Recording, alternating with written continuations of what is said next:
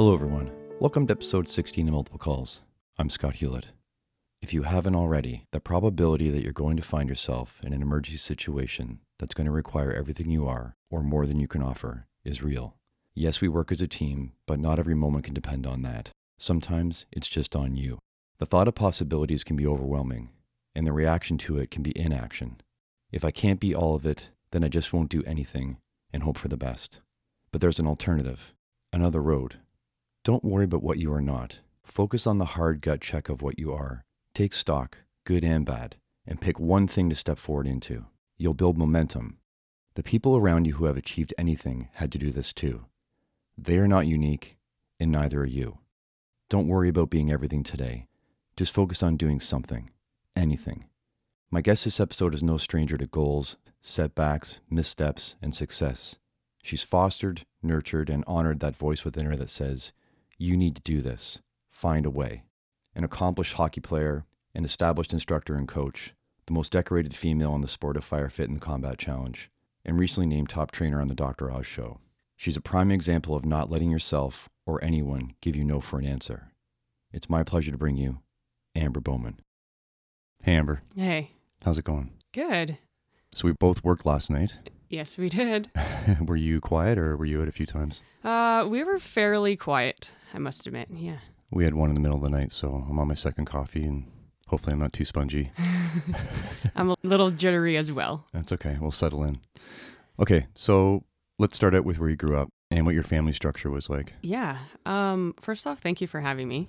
This is quite the honor to be sitting in this room with multiple people ahead of me. So thank you for doing this. A few of them you know? I do. A few of them have started in my life, part of the racing community, the Fire Fit Fire Combat Challenge racing community. So I definitely listen to theirs, and I'm super grateful to have them in my lives and have the experience of racing alongside them. Yeah, there's a big history there, especially with Zeus. A huge history. I think that every record and PB race that I've ever been in, Zeus was my referee. Oh, fantastic. Yes. And Mandy's a pretty special person. Mandy is a very special person. We've raced against each other and alongside each other on a female relay team. I have the utmost respect for that woman. Canadian and Worlds? Canadian, yes, against her, and at Worlds together. Oh, nice. Yeah. So where you grew up? I grew up in Innisfil. I always said Barrie, but it is Innisfil. I was a farm kid, so my parents' farm still is there, and my brother has taken over most of it, or we're in the transition phase. So Innisfil, Ontario. And the farm transitioned when you were younger, so you worked it early on? And when we were kids, we had livestock, a huge cattle operation, swine operation, so pigs. My brother got his first sheep herd when he was 13 himself. Yes. So the pig barns were behind my parents' house. And then we had our main homestead about 2.5 fields away. So that's where all the cattle were. So the older kids would put on their farm clothes after school and head down to the main home farm to work with the cattle. I would come off the bus, put on my farm clothes, and head into the pig barn. I was the one that had no fear to grab the little piglets that might not have made it throughout the day and put them into a pile and go and feed with my dad and help them out as best I could.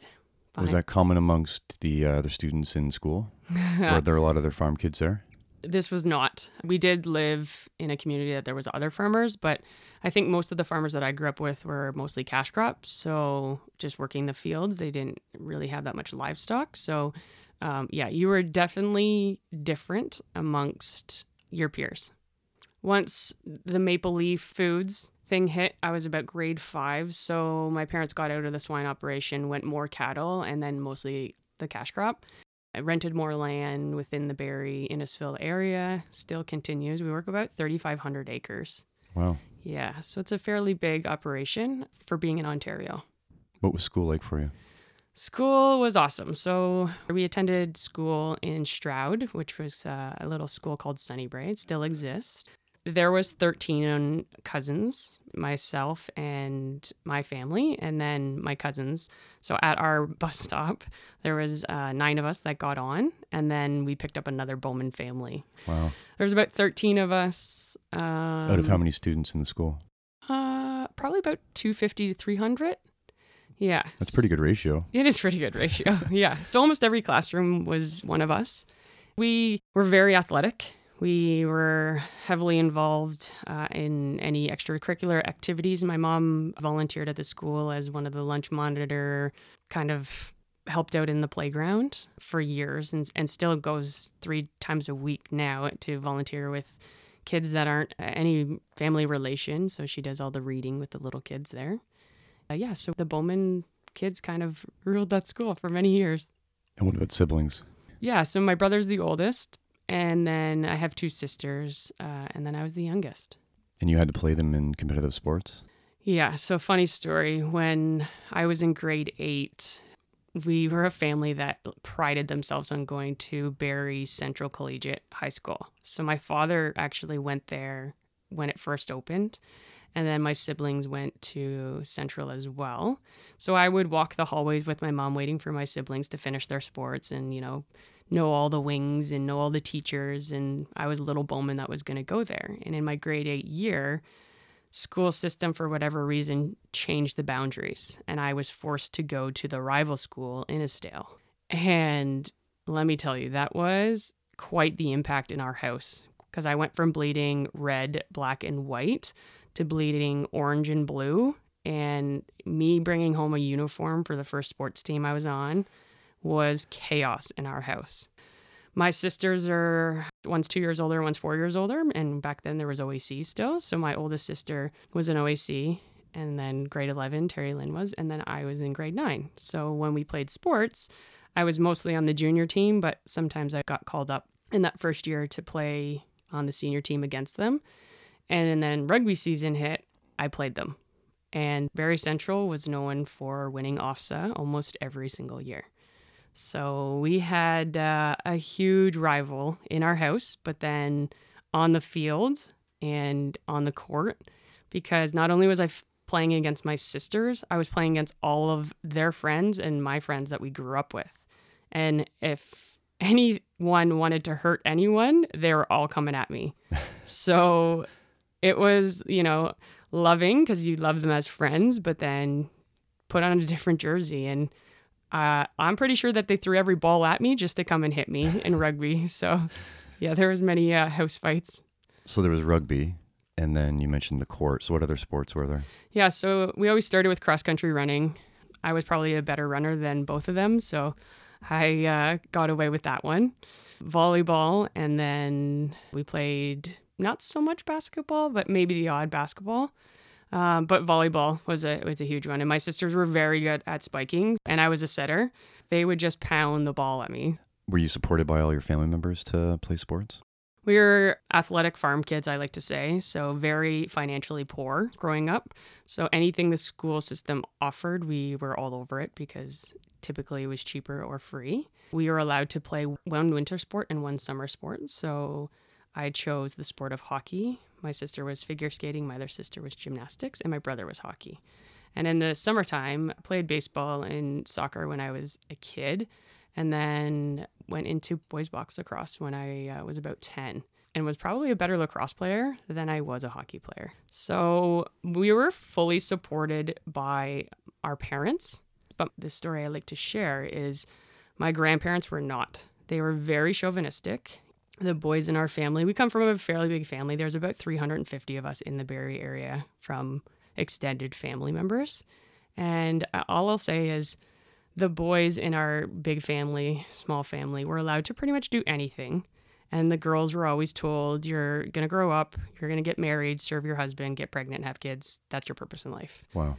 And my mom lived that life, and I call her Cinderella for her family. She was the oldest of 4 brothers, and she was told that she wasn't allowed to do anything. And the 4 brothers were allowed to do everything, and they played everything and had every opportunity to excel. And my mom was, at home cleaning, babysitting, doing everything that you don't want to do as a kid.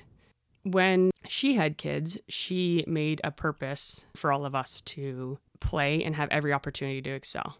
When I was 4 or 5, my boy cousin, who I was inseparable with, was able to play hockey and started, and I was not. So I practiced and practiced and practiced as much as I could throughout the winter, shooting balls, shooting pucks, breaking windows, doing all that thing.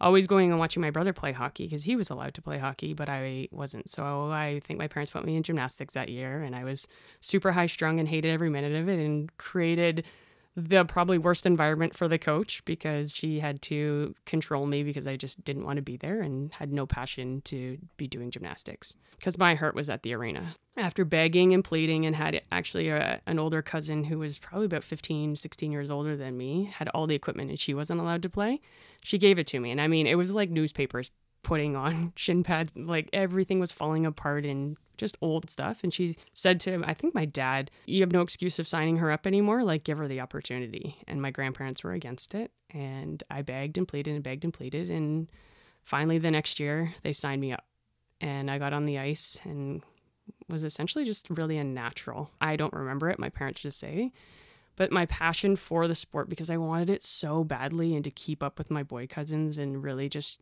challenge myself in a different area. There was no holding me back. So when my grandparents said, you can't, I said, watch me. Does that still drive you in some small way today? It totally drives me today. My parents say that I was born with it, if you believe that. I believe I was born with it, but I also was given the opportunity to excel with every resource around me getting to that next level. Did you play on co-ed teams? Were there all boy teams? How did that go? Since we were from a small town, we really just had boys minor hockey. I think that I was the only female that played against all the other small towns for many, many years. And then the odd other female would pop up and play against us. But I grew up playing boy sports. Hockey and lacrosse was all boys, and then Amber. As I got a little bit older into high school, women's hockey started to evolve a little bit more. So there was more sports teams in Barrie to try out for, but they weren't at the level that I was at. So I opted to stay in playing with the boys until grade 10. Then I switched over to girls hockey. Did you experience any negative feedback or sexism from your team, from the other teams?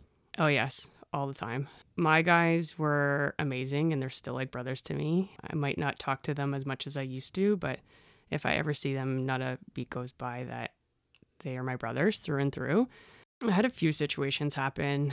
I was one of the more talented defensemen in about grade 5, grade 6.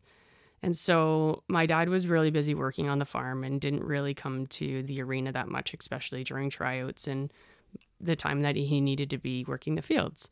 So my mom was there and she lived through my sports, lived through hockey. And we were kind of a pair because she never had the opportunity to play, and she could feel everything that I was experiencing. And, being a parent, she probably knew that there was way more discrimination going on than I knew as a child, but didn't make me aware of it to the extent that it probably was happening.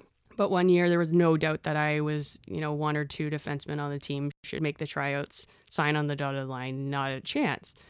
And the coach at the time that had got the team, he always said he would never have a female play for him. And nobody believed that I would have got cut or not had the opportunity to play on the highest team.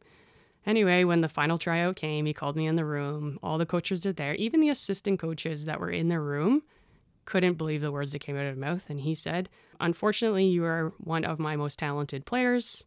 However, I will not have a female play for me. So unfortunately, I'm cutting you. Wow. And I was super upset, was crying, had to run through the hallway of all the next players going into the room to go and find out if they had made the team or not, standing with their parents, old school way, as I'm crying and running down the hallway, which I didn't cry very often. I wasn't an emotional kid. So everybody was wondering what was going on. My mom's beside herself as well, holding it together, but was like in complete shock. To the point that I had parents running out, grabbing my hockey bag, my stick. Kids are running out, being like, no, like Amber's our best player. Like, how is she getting cut? And it was traumatic. It was really a big turning point in my life as an athlete. my parents' life as parents. How do we get through this? We know this isn't right, but, there's nothing you can do. And at that point, you don't want to play for that coach because he doesn't believe in you. So that year, my mom talks about that year, her not sleeping, having nightmares literally throughout the season. And in my mind, I just knew that I had so much to prove and had an amazing coach that took me on, great teammates, and was really a big fish in a small pond that year and expanded my game athletically, but grew so much mentally that to this day, I speak about it because it was a changing point that I continue to share my story of people that have setbacks and can impact other females, but other males as well, in a situation that you knew wasn't right. However, you knew that you were going to be better and stronger from it. Mm-hmm. You just had to take a different tact and go around that and find a different direction. Correct. Yeah. You needed to kind of take a step back. After everything settled, you took a step back. Even being in grade 5, you're a kid still, but you knew that that person might not have been right. And where they were coming from, you weren't too sure. They obviously had a history or a past of something that they didn't agree with. However, you're just trying to understand the whole situation and how to make yourself better and be so damn good that they can't say no to you. Yeah, it feels so helpless because they hold the key to the gate. And as a kid, I think we think very linear. Well, this is the next step, and now that step has been denied, so it's all over. Yeah, for sure. And some of the athletes and parents that I work with now through sports, if the linear step isn't there, typically those kids are stronger and have a better outcome because they've had to work for it, or they can go the opposite way and quit and walk away and give up. Mm-hmm. But we know that that's mindset, and we know that that's a support system. Were you expected to keep up an academic average as long as you wanted to play sports? Since my mom was in the school system enough, she was in contact with our teachers fairly often. We were all very athletic, competitive kids, so we didn't want the person next to us to beat us academically. However, we were a busy family, right? Working a farm and playing sports and 4 kids and everything like that. So the amount of time and commitment we could contribute to our academics was maybe a couple hours a night versus somebody that might be at home just solely doing academics. So there was always kids that were probably smarter or had better grades because they had more time to commit to it. But on average, I will say that we were expected to be in the A range. However, I don't ever think it was an issue because we were just that competitive. What was your circle of friends like growing up? When I was younger, my circle of friends was all boys. It was my hockey team. Playground was always outside playing road hockey or soccer or broomball or something in the field. Not that there was that much drama when you're a kid, but I never wanted to be around the girl drama, the little cliques and whose birthday party you're going to and all of that stuff. I just wanted to go and play sports and run. And my 2 boy cousins were my same age, and we were so competitive amongst each other that throw us in a field, we always had to be on opposite teams because we'd be fighting each other. But we would be wrestling, we'd be having running races, jumping races, who could score more baskets in basketball, volleyball, everything. And that was my passion. So my friend group reflected that, who was competitive and who wanted to be the best in academics, but then also surround yourself with a support group that they wanted to play alongside you because they also wanted to be a little bit better, not caught up in the nonsense that kids can get caught up in. You mentioned the words bloodbath when you talked about playing against siblings and friends. So how great was it that no one held back? Yeah, we often had bloodbaths for sure. We didn't hold back. We would fight each other till literally somebody got hurt. But then you were the first person to stick up for the other person if somebody else was coming in to fight them. So we played sports against each other. We played in our off time with one another. But then when we were on the same team, we were, I will say, pretty dangerous to the other opponents because now there's 2 of us or 3 of us or however many siblings or related to go against outside communities. What was your first job outside of the farm when you started to venture out. Yeah, so I was the youngest of 4 kids, and I always wanted to work. I wanted to keep up with my siblings, and I think you get to an age that you just want to buy things. I ended up talking to some sales guy that my parents were buying a car from. He owned an ice cream shop at the Barrie waterfront. I said, I can work for you. And he said, I don't think you're old enough. I'm like, well, I'll use my sister's fake ID. I can work for you. And at that time, it was just an ice cream scooping at the Barrie waterfront. And I don't think that you actually had to be an age. So he played it off, gave me a little bit of a hard time, but I ended up being an ice cream scooper for 2 summers. And then I wanted more, so I went into Nutrilon, which is like Weed Man, and became the fertilizer girl. And that was my summer grade 10 and 11. And that was hard work. It was full rubber boots, full long pants, long sleeve shirts. But I gained a lot of strength that year. I always worked out and played sports, but I hadn't really hit the gym setting yet. And I became really strong, pushing 60 pounds fully loaded in my little spreader up and down people's lawns, and then going back to the truck and having to reach up to a high shelf to pull the bag off of the truck. So I became really strong in my legs, but also in my upper body too. So then my hockey season started to reflect the strength gains. Interesting. Yeah. I saw the benefits. I saw that I was stronger than other females because at this time I was playing female hockey. My shot started getting really hard, which was one of the struggles as a kid. I didn't know how to shoot the puck. Besides, the technology now and equipment is way better. So I was literally using a Branches hockey stick, if you remember that. It was like a 2x4.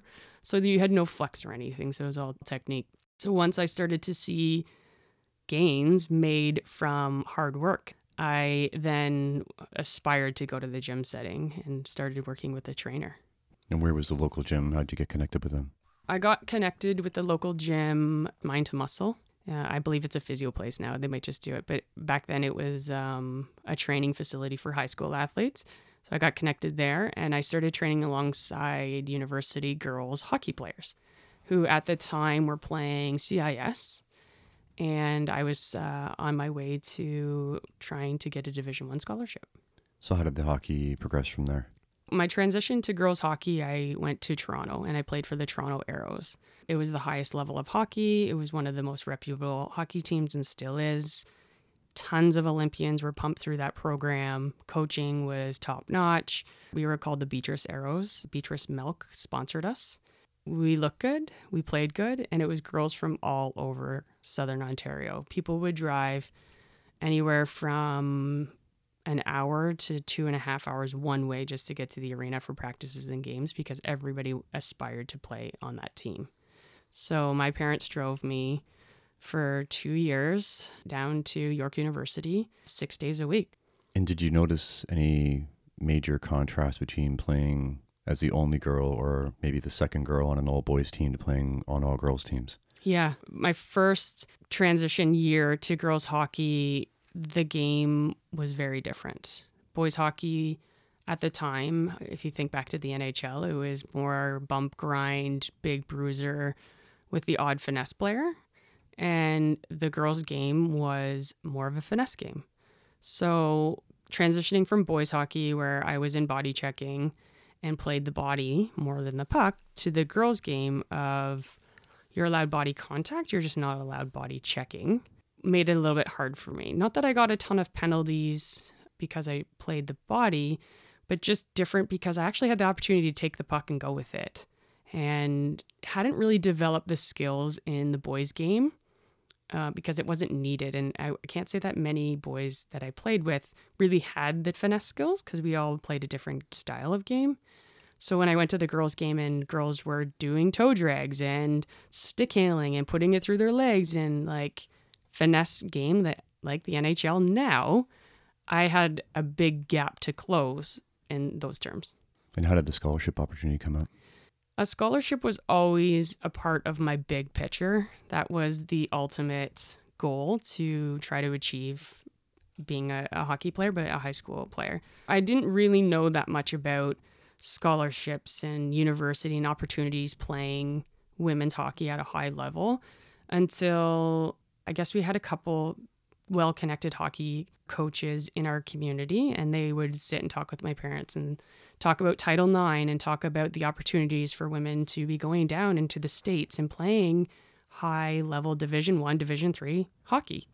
So when I switched over to girls hockey, there was a lot more chatter about it.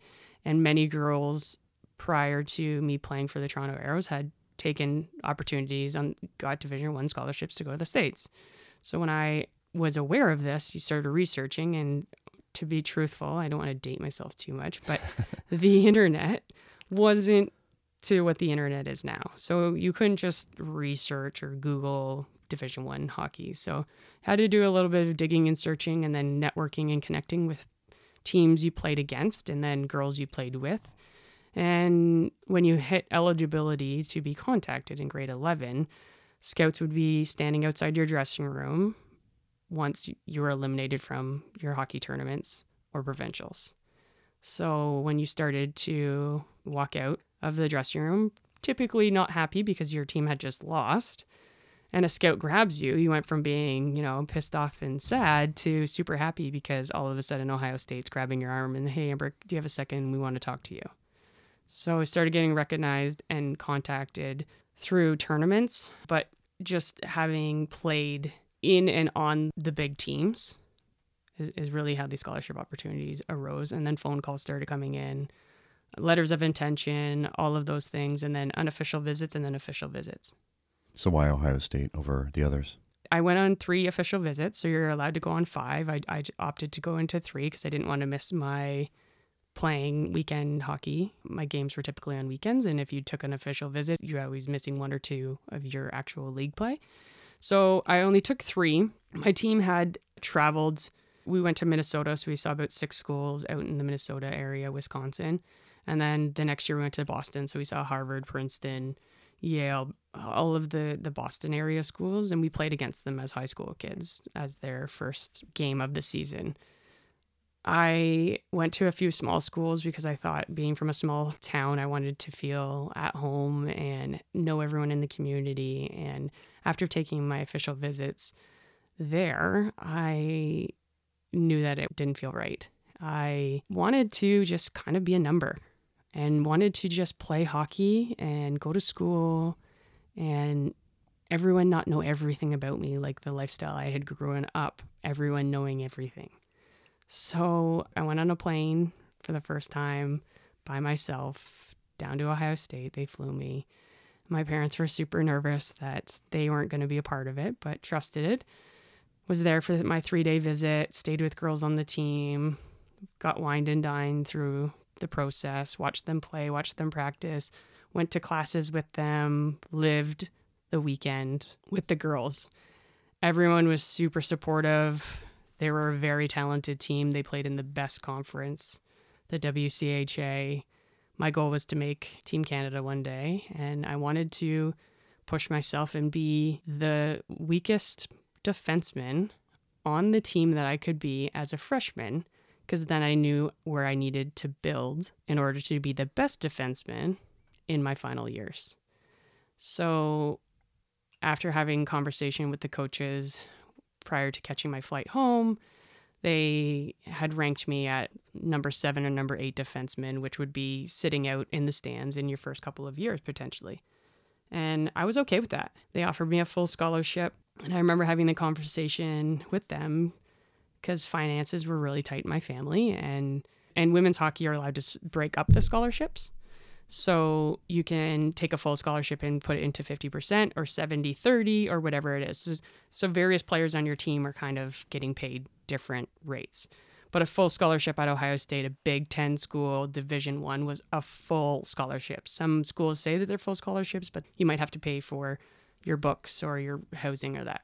Ohio State was not like that. They paid for everything and they continue to pay for everything. So when I told my coach that I had other interests and that I expected to be a captain one day and be one of the best defensemen, and I knew my work ethic, she had no doubt and said, yeah, we're offering you a full scholarship.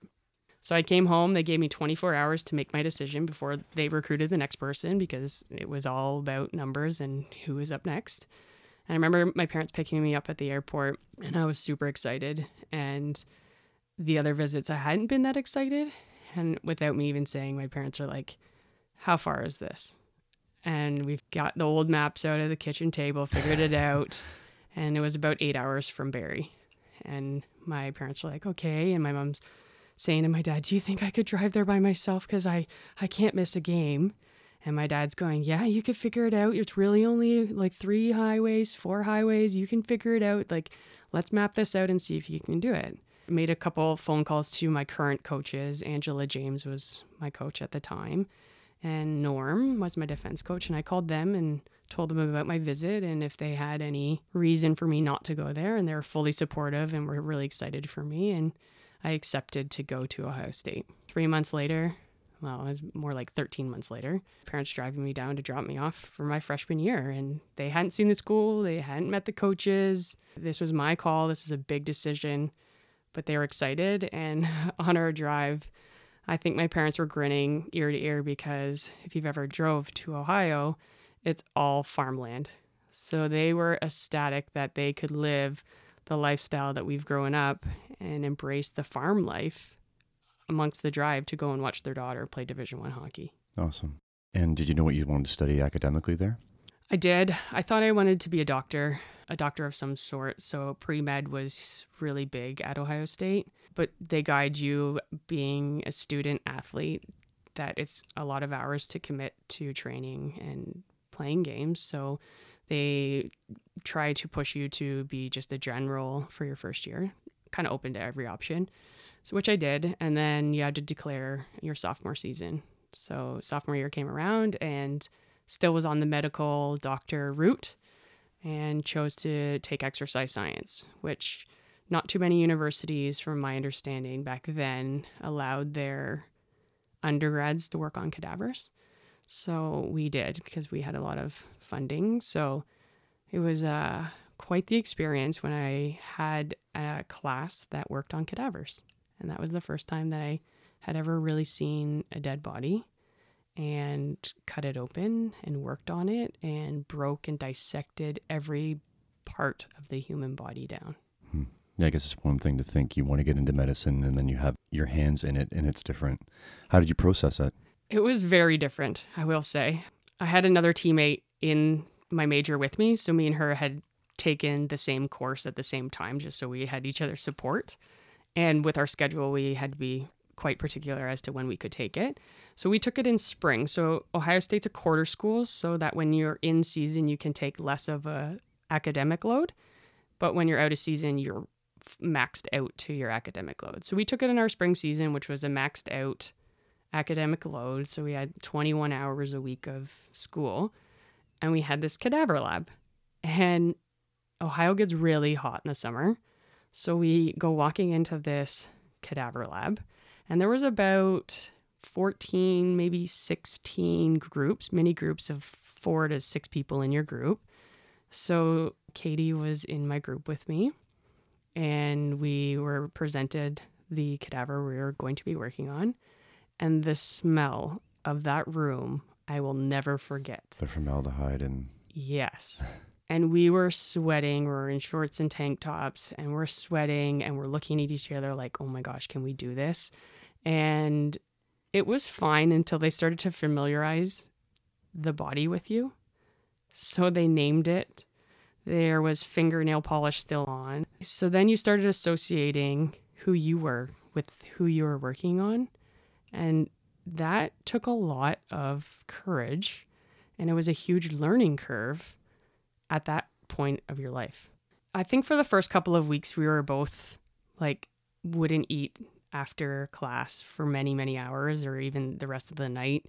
We talked about it openly. You know, we had some setbacks for sure. Mentally, it was like, whew, I got to get over this. I haven't seen this. Being a farm kid, though, I will say that I think I was a lot farther ahead because I had seen death before and associated as it was a way of life, and however you want to look at it, it's part of life. There's a reason, there's, you know, it's the universe, it's whatever kind of got you through. So I feel like I was in a little bit better of a situation than she might have been. And then how it translates now to the job is to firefighting. We're just trying to make the situation better and be the best version we can be to help the patient and the family and everything that's surrounding. And you don't know the person, hopefully. Sometimes you might. But you are able to get through it because we have the skills and training and tools to get through it. But we never had the skills or training or anything prior to working on these cadavers in university, because all the med school students had already seen it, and they just expected you just to walk in and grab a scalpel and get going and have fun with it. And for the rest of us, it's initial shock for sure when you're working like that. How great, though, that you naturally talked it out with a friend. Yeah. I mean, I'm an analyzer in life, so it is part of my personality. But looking back and knowing what we know now with peer support teams and CISM and the fire service, looking back, it was just a natural thing, but it was huge. It was huge just to talk about it and to not be afraid to tell the other person or your group you're working with that you weren't comfortable. The smells, the touches, the looks, all of your senses, was it affecting them, and how was it affecting them? And we all come from past experiences. So me relating and sharing my story about being a farm kid and seeing an animal passed away but with their eyes open was okay, because this is the cadaver we're working on, and this is what this person wanted you to learn from. And many of those conversations were coming up, which helped get you through it and normalized it and got you to the point of being excited to work on a cadaver and learn from it. Right. Focus on the purpose. Focus on the purpose. Jumping ahead just a bit, and then we'll pop back. But when you got on the job, did you experience the same kind of openness of discussion, or had that come around at that point in the service, or was there a difference? There was a difference. My first VSA, I was on a shift change. I did a lot of shift changes in my first few years because of racing and playing professional hockey in the CWHL. My first VSA, you're there for your purpose, whatever the outcome was, I can't even remember. And you get in the truck and everyone's like, you good? Yep. Okay, cool. And that was it. And everyone just expected you just to be cool with it, right? They didn't know if that was my first one, my 10th one, whatever it was. So it wasn't talked about. And I remember having that feeling and thinking, when I have a rookie, I'm going to probably ask that they're okay, because nobody asked me. Because you'd experienced the contrast already. Yes. Interesting. Talk to me about the FAST program. Chris Carter's FAST program. I work for Chris Carter, so he is the wide receiver in the NFL. He does the NFL analyst now, TV analyst. So he owned a business in Florida working with NFL players, Major League Baseball players.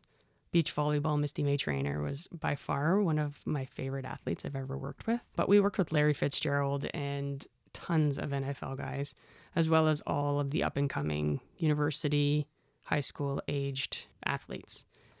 I had applied as an intern in my last semester being at Ohio State and got the intern position and moved to Florida for 4 months and worked for him. It was quite the experience to work with literally athletes I was watching on TV on the weekend, and then they would come in to train Monday through Friday. And I was an intern who wasn't paid, just had some expenses covered. And here was these high-profile trainers working with basically celebrities. I learned a lot. I learned a lot that everyone has a threshold. It doesn't matter how much money they make. You can, as a trainer, push somebody beyond their limits, whether that's them passing out or throwing up or tapping out. And that didn't mean that you're a good trainer. So I learned very quickly that what meant to be a good trainer was to understand your client that you're working with. And I had Misty May. She was literally on tour playing, and I was sitting in my condo watching her play. And she would come in to the facility in a brand new car, whatever it was. And I'm not very into cars, so I just took her as a person.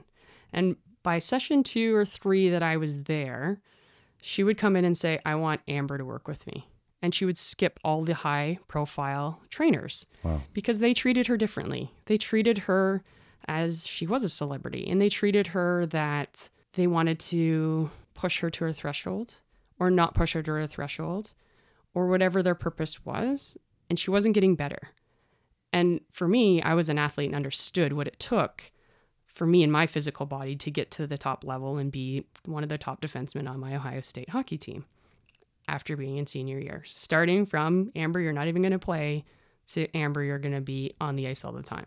So I understood all of that from me going through it and experiencing it. So when I was on the coaching side of it, she would come in and I would treat her no different from the 10-year-old kid that I was training to this multi-million-dollar athlete. And I pushed her and challenged her and noticed imbalances that maybe other people didn't notice, because I struggled with imbalances like we all do.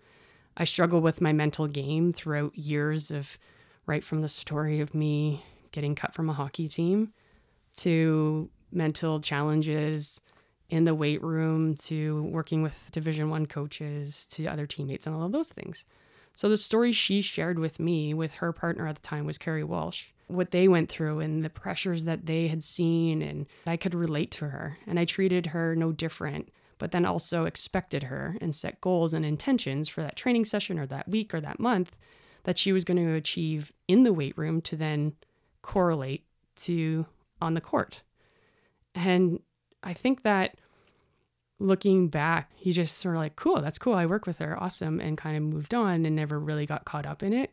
And I look back now and I smile as I talk about it, because she saw potential in me to push her to where she needed to go, to her next step, to win her next gold medal in the Olympics.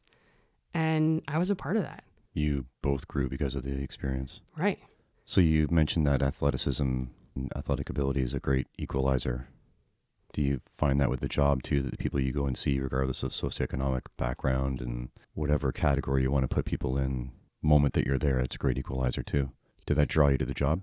Yeah, it drew me to the job. I totally believe in physical movement daily, mental practices, as well as spiritual. I'm working more on my spiritual side, source, flow, whatever, however you want to say it. But I believe being an athlete or thinking like an athlete, the athletic mindset 100% correlates to the job. And for those people that might not have played at a high level but still understand the concepts, I really try to impact and empower them to grow in a athletic state, physically, mentally, spiritually, because those are typically, in my opinion, the most successful people all around in the fire service. Correcting the imbalances. How did you get involved with the Canadian Forces? So after I left Chris Carter's FAST program, I loved the job and I loved training the athletes. I just didn't love living in Florida and away from my family. I came home and was tossing around a few ideas. I wasn't totally set on being a doctor anymore. I still had the intention of wanting to make the Olympic team, Team Canada for hockey. So I knew I needed to be within the Toronto area to play at the highest level of women's hockey. So I wasn't giving up the dream yet. And I needed a job or a career locally that was going to support my livelihood. So policing came through. I actually applied to Teachers College in New Zealand and got in, and thought that I would have went overseas and got my teaching degree. Coaching was still there and training. So just kind of scrolling through jobs one day, Canadian Forces Base Borden had posted a fitness and sports instructor position. And just reading through the credentials, what you needed and what the job description entailed, it was 100% my perfect ideal dream job. So I applied, went to the interview, did a working interview. So they made you do all the physical stuff that the military members did, as well as some mental tests, and made sure that you're the right fit to work with the soldiers. And ended up receiving the job and getting the job and starting. The first few months, I thought I hit the jackpot. It was amazing. I always knew that the Canadian Forces existed just from living in the Barrie area, but I didn't really know what it meant to be a military member. Everyone was up early and running and working out and lifting weights and getting everything done. And then they would go and train and learn and be on courses throughout the day and just better themselves. And at night, they would be all together going out for dinners and beers and socializing and, you know, really talking about the successes and the setbacks and the failures and the learning and all of that throughout the day. And I was surrounded by that and heard them, let alone sweating alongside them every day. So everything I prescribed as a fitness instructor, I had to do with them. So if I said you need to do 100 push-ups, I was on the deck with them doing 100 push-ups. We were running, put 60 pounds on your back, do a rucksack march, and you were going 10K out. You were swimming in the pool, doing pool classes. You were doing obstacle courses. Like every single hour I was on the job, 8 hours a day, I was literally physically doing something or mentally engaging in some learning capacity. So it was amazing. I learned a lot. But once again, I was this female instructor surrounded by 99% male recruits or units that I was working with. So you were constantly proving yourself. Maybe more fire service members that fancy themselves as quote unquote instructors should take a few notes from that last piece about walking the talk. Walking the talk is very important, I will say. If I've learned anything in my training and sports background, if you want somebody to do it, you better be willing to show them physically and not just talk it through. You might not be the best at it, but as long as you're willing to try, then you do gain a lot more respect. What was your first exposure to the fire service? In the Canadian Forces, as a fitness instructor, I became recognized as an elite instructor fairly quickly. So there's about 6 of us out of 22 that were recognized as an elite instructor. One of the units that I worked with was the firefighters. So I worked with the JTF and the SARTEX and the technical operations within the service as well, but the firefighters was one of them. So they had to do their annual fitness test, which was called the 10-task circuit. So fully in gear, on air, pulling hose, putting up ladders, climbing ladders, dragging Rescue Randy, carrying AutoX tools, distances, putting them on shelves, forcible entry. So 10-task circuit done in an 8-minute period. It didn't matter if you were male, female, young, old, chief, rookie. There was no difference in the standard of the test. The test was difficult, but it wasn't impossible. It was very achievable if you were in shape and ready and fit for your job. Everybody is at a different level within stages of their career. So if you're younger, you're a rookie, you're riding the back of the truck, you typically are only worried about riding the back of the truck. But if you're a chief, you're sitting at a desk more often, so you have to find time to fit in your daily workouts. So one day I had all of the chiefs and deputies and sergeants, so no rookies or anyone, no QL3 or QL5 students is what it was called, were in on the bay floor. And myself and another elite fitness instructor was there to do their annual testing. As we were going through all of their chiefs that day and everyone was passing and going through and having fun, the chief was one of the youngest ones, actually, I will mention.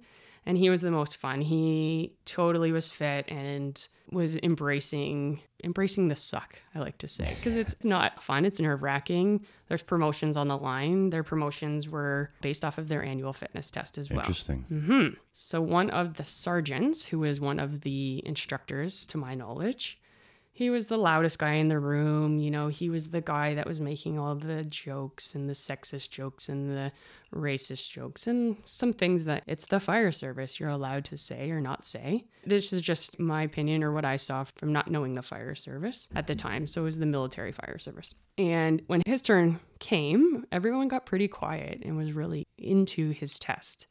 So I was administering it at this time. So walking him through and telling him what the next task was, telling him his time as he was going. In between every task, they had a recovery walk. So they had to walk 100 feet essentially. So telling him where he needed to go, because it can get a little bit confusing when you're under fatigue.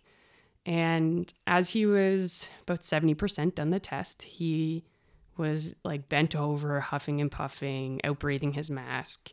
He wasn't the most in shape individual, a little bit older, was actually trying to take off his mask, which would have failed him at that moment. And the chief and deputy had convinced him to keep going, and he continued but kept stopping. And as I'm watching the clock, I'm like, he's not going to make this time. And he finishes all the tasks and he goes off of air, and we're doing blood pressures and O2 stats and making sure that he's okay before we can go through the next testing following our medical policy. Long story, but he ends up not being successful. And as I'm handing out all the papers after signing it, because that goes in their file and gets them their promotion or they're able to be military fit for duty, he sees that he's over the time and is unsuccessful and loses it on the bay floor in front of, there was about 8 of them and 2 of us. And I'm the only female in there, and he is losing it on me. Every swear word in the book, how I wrecked his family life, of his promotion, how I'm a disgrace. I don't even know what firefighting is. I have no idea what it's like to go through it. And why don't I effing go through it? Wow. And I stood there as a 24-year-old instructor, 23, telling a 51-year-old man that this is my job as well. I am not passing or failing him. This is his test. I just proctored it, administered it. And I'm really sorry, but unfortunately, his promotion he was telling me he was losing $10,000 for his promotion. His promotion was based off of him and his year or years building up to this part. And the chief looked at me with a smile on his face, and he agreed with me and he backed me up. Everyone else in the room knew that, unfortunately, the elephant in the room was him. And he challenged me and said, "Why don't you try the test?" And I was pretty fit at the time, working out literally 8 hours a day and then playing professional hockey at night. And I smiled right back and said, "Sure, I will." Good. Not knowing that I had no idea what I was doing. I had no idea even how to put the gear on, go on air, nothing. So the chief was smart and said, "You know what? Let's take a break. But Amber, are you willing to come back and try this in a couple of hours?" And funny enough, when my coordinator, so my head boss, went away on vacation, we got seconded, or somebody would get seconded into being the head coordinator for the week. And I ended up getting seconded. So she believed in me to take her job and deal with any problems, scheduling, and being in charge of literally 22 instructors. So I'm 23 years old and the head coordinator for a 2-week period when she was on family vacation and in charge of every single unit. And let me tell you, there's a lot of problems that always happen with just day-to-day operations. So as I'm standing there, he comes back at me, the sergeant, and says, "I'm filing a grievance," which it was not called a grievance, but "I'm filing a complaint to your head coordinator. Who is it?" And I stood there fairly strong and confident, probably nervously shaking inside, but tried to hold physically on the outside together and smiled and said, "It's me." And he said, "How does a 23-year-old female be in charge of everyone?" But behind it all, my boss knew that I was the best person for the job when she was away. I was the most confident, the most educated. I was on courses all the time. Even at a young age, held the characteristics that needed to be held to keep the place running and held to a professional standard. So when I said that, the chief was then more interested in me coming and trying this test, that he set up the time and I agreed and went back. And 2 hours later, literally full gear, everything was super big, bulky, sloppy. My boots were probably size 10. I wear like a size 6 boot. And went through the test and I was successful and beat it by like 2.5 minutes. He was super impressed and was like, "You need to seriously consider the fire service, to applying to the military, going through your basic training, and then I will hire you and you will be a military firefighter." And at that point I was like, what does this mean? Because I loved my job, but there was a dead end to it really quickly. I was already one position away from being the head of the head. So that's how it started. Was the guy that challenged you there to witness you beat the test? He was not. That's too bad. Put yourself in that situation, Sure. right? And I put myself in that situation now. The chief was very smart and he knew that would only create problems. But I'm pretty sure he went back and told the guy that he witnessed it. One of his deputies came along as well. So there's 2 chiefs watching me, and then my other fitness instructor had proctored it through. And so they were all watching it. How did Seneca get started? After passing my military test, the ball started rolling. And I started looking into, how do I get into the fire service? So I went to a free night that Toronto Fire had for women's information session. Got some information of like you have to go to college and you have to get some certifications before you can apply. So started looking into colleges and found like Seneca and Humber and Lambton and some local ones in Ontario. A 10-month program, how I get my certifications and how I get going. I applied. Somebody had dropped out like 2 weeks before. I was ready to go, money in hand. Took a leave of absence from my military job. So fortunately, I was able to get a leave of absence. 6-month leave of absence and started Seneca class 2 weeks later.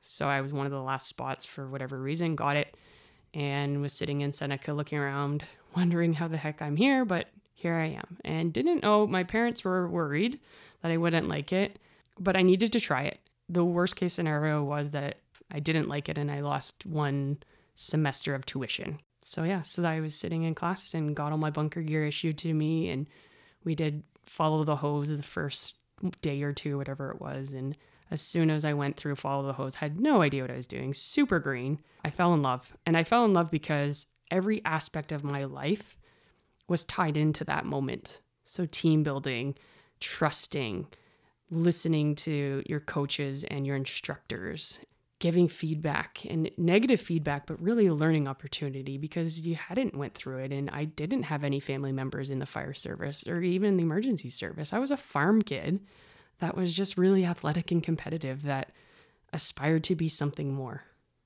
You were drawn to the challenge and being thrown into the unknown. Yes, for sure. I knew that it was going to be super challenging to get on the job. And once you're on the job, what does that look like and all of that stuff? But I wasn't focused on that. I was just focused on me learning and being in that moment and embracing my college experience. What was the application process to professional firefighting? Right or wrong, I was always told off the start, you're going to finish your year at Seneca and then you guys are going to start applying. You're going to write the test. Once you write multiple tests, you'll kind of get a better idea of how everything flows. And then you'll get to an interview process and you probably won't be very good at interviews because you don't do them. And then after you do like a handful of those or however many it takes you, then, you'll get a job offer and you'll go through there. So that was the mindset of how we were told right off the start how it was going to go. Me being me and having my military experience as well as my hockey experience and Division I opportunity, I thought that there could have been a different way. And I think most people think that the process is, I can do it faster, or it's not going to take me that long. I think it's fair to say that most keen firefighters think like this, right? But it's out of our control. So after the first month of being in Seneca and learning your basic hose and dimensions and couplings and nozzles and really green basics, some of the departments started hiring in the fall. So it was October-ish. Toronto opens up this place called Central York, which I didn't know what that meant, but I sure know Newmarket and Aurora because that's where I originally played hockey. Central York opens up. Mississauga had an opening, and then some other ones were up and coming. So I got on one of the forums, firehall.com, started reading and following along. And it seemed like you could just pay your money and write the test, but it didn't mean you were going to get it because you had no certifications. I had got my DZ license that summer because I was interested in it and knew that was going to be one of the hardest things for me to fit in my hockey busy winter. So I had that, and I had my medical CPRC at the time and started applying. And was like, I just want to get really good at writing the test. And I was criticized to no end by my classmates saying I was wasting money and all of that stuff. But, it was a couple $100 just to apply and get good at the test. And then when they come, I would be ready. So I wrote for Toronto, and I remember the verbal aptitude part was like, sit there, listen to somebody talk for literally 5 minutes, and then have to recall the information. And all the numbers and names and everything sound the exact same. So it's like, the first part is the 20 questions. I'm like, oh my goodness. Picked up my pen, and all I could remember was the person tapping their pen beside me, the other person on the other side sitting in a study hall of 5,000 people literally writing this test, York University. This other person sneezing and coughing. So like my whole focus was not on anything that the proctor had said. Guessed everything and was like, oh, that was a rude awakening. This is going to be so challenging to pass these tests, let alone get to an interview, to then get hired. Oh, this is hard. Went back, told my classmates, oh my God, this is my experience. And everyone was like glued to me. Oh my God, you did that? Well, I'm going to apply to the next one. Well, everything had already closed. So they had already missed all the opportunities. So then about 2 weeks later, Central York calls me, and I'm literally on a bus to Montreal. I'm playing CWHL hockey for Brampton at the time. I was drafted. And I'm on a bus, and Central York calls me, HR, and says, hey, we want you to come to a write.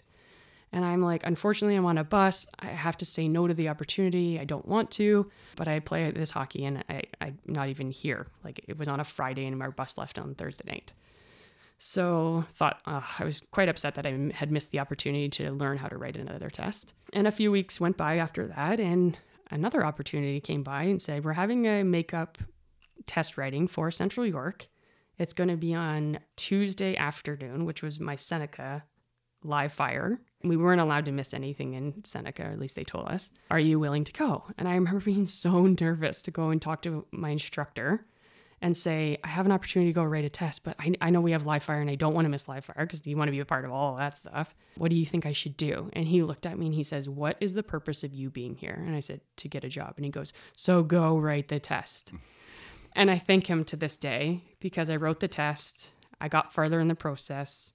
Part of my military job was I was a supervisor and I would interview like 18 candidates a week. Interesting. Yeah. So my first interviews I did because I would apply all across Canada for the coordinator job because I was ready to get to that next step and I knew my coordinator. I was seconded to her position when she was off, but I applied to Comox and every military base across Canada and was willing to move. So my interview skills went from being terrible, I'm talking terrible, to being okay and half decent. And once I understood how they would interview, and still to this day, it's an HR process that they can only ask you so many questions, and then you got to kind of sell yourself, right? And I wasn't very good at selling myself. I didn't like talking about myself. I still struggle with talking about myself. I think most people do. Yeah. And once you figured out how to actually tell somebody in the interview your credentials and why and your purpose and all of that stuff, I became half decent at them. So I had this interview with Central York. I didn't know anything about firefighting. I was still super green first semester and was nervous that they were going to ask me fire-related questions. They didn't ask me anything in depth. And thankfully, I walked out of that interview and was like, I rocked it. And I rocked it not to say like, oh, I crushed that interview. I rocked it because that was me. Everything I said was totally me. And if they liked me, they liked me. If they didn't, they didn't. But at least it was my true, honest Amber on the table. And I left it out there. Mm-hmm. I thought, wow, that was a really good experience because my background had prepared me for that moment. But I didn't know. I thought, no way, like no one's going to pick up a kid that has no idea about firefighting, and all these other candidates, literally their dad's a captain or their grandfather's a chief. And I went back to that instructor and he asked me, and I wanted it to be super hush-hush because my instructors, my Seneca techs, were actually against me, but they had already graduated, they had all their credentials, then they were in the process, right? And I knew that they were all applying to Central York and Toronto's and Mississaugas because they were talking about it. So I was super quiet about the process because I was like, oh my gosh, how am I going to get through this? And this instructor came and pulled me aside one day, and he knew I played hockey and he must have saw potential and believed in me. And he pulled me aside and he said, how did your interview go? And I told him the honest opinion. I said, I was ready for it from what they asked me. They didn't ask me anything fire related because I don't really know anything other than what I'm learning here, but I think I did well. And he smiled at me and he says, this was his opinion from his experience, but he said, when Toronto and Central York come up, come and talk to me again, and I'll tell you the difference between going to a big department and a small department. And I was like, what is he talking about? Like, I'm not going to get called. The process went on for however many months, like it normally does. And I got to the very final component, which was our York test, our physical test.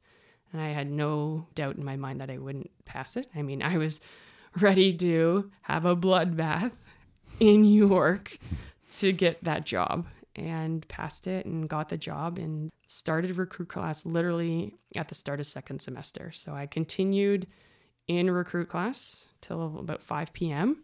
for 14 weeks, and then drove back down to Toronto to complete Seneca. Wow. And did night school because having that certification and finishing my schooling was very important to me. Awesome. Mm-hmm. What was your rookie experience like? My rookie experience was awesome. Recruit class was a blast. I mean, we were called the Dog's Breakfast just because we came from all walks of life, all different ages. First females hired in Central York in 2011. There was 4 of us in our class. It was a new opportunity for the department, but for all of us as well.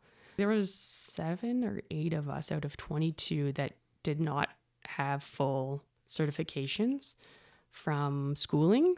Part of our recruit classes, we had to write for our components exams and pass in order to maintain our job. So they had put a new truck on the road. It was a big class of 22, a couple of retiree positions in there as well. So we had to write and challenge component exams through Central York and then proctored. So that was part of it. So that was kind of cool because we had tons of experience from volunteers and some guys that had done many other things in their lives, but yet they gave opportunity to a lot of people that were green. That then translated to starting as a rookie. I'm super grateful and thankful for the first two captains. We did 6 months and 6 months to have our sign-offs done by them that I was given, and my crews were great. I think everyone at the start was a little bit hesitant to have a new dynamic on their crew, right? And in their halls, and how is this going to look like and all of that. And to me, personally, I never thought anything different because of me playing boys hockey and playing all male sports really growing up. So to me, it was just another day. And to them, yeah, I'm not too sure how they all felt, but I just like society, we all have different opinions, and you have your great people that will go to bat for you right off the bat. And then you have some people that give you challenges and hard times along the way. So there was a few situations that were a little bit tougher than others. But I think once the department understood what you were capable of and you were just part of the numbers, and when that mask went on and your gear is on, fire's not discriminating. It doesn't know who you are, how old you are, what race you are, what religion you are. It doesn't know anything. Can you do the job or can you not? When you fight those initial fires or big calls, team pulls together, family pulls together, training kicks in, and you are as strong as your weakest link in all areas. So yes, I was green, but maybe some of the other things that I could bring to the table, they embraced. And that's why I say I'm super thankful and grateful, because they used me to my abilities, and I was an open book, willing to learn every single thing that they were willing to tell me, to the point that I was probably super annoying and still am. I'm a sponge and want more and always ask more. I'm writing for my acting captain this year, and I'm always asking my acting captain and captain why they do things.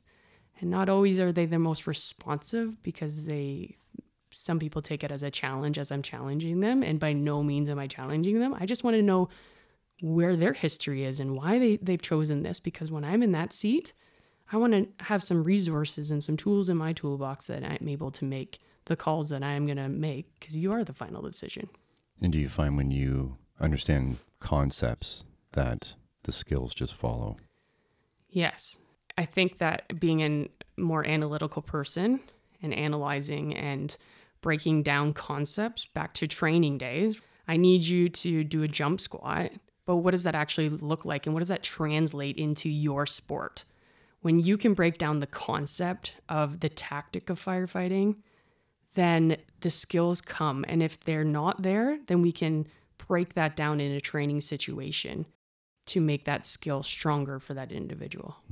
Are there any skills that you found came more naturally to you that you were drawn to? The skills that came more natural to me are definitely medical, because of working on some of the cadavers in university and having a medical background, more going pre-med.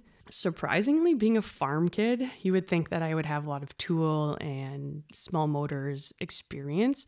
Maybe it was just because I was the youngest kid and I always just relied on my brother or the older siblings to, hey, you do it and just give it to me and let me play with it. So I actually struggled a little bit in recruit class with some of the smaller motors things, chainsaws and pumps.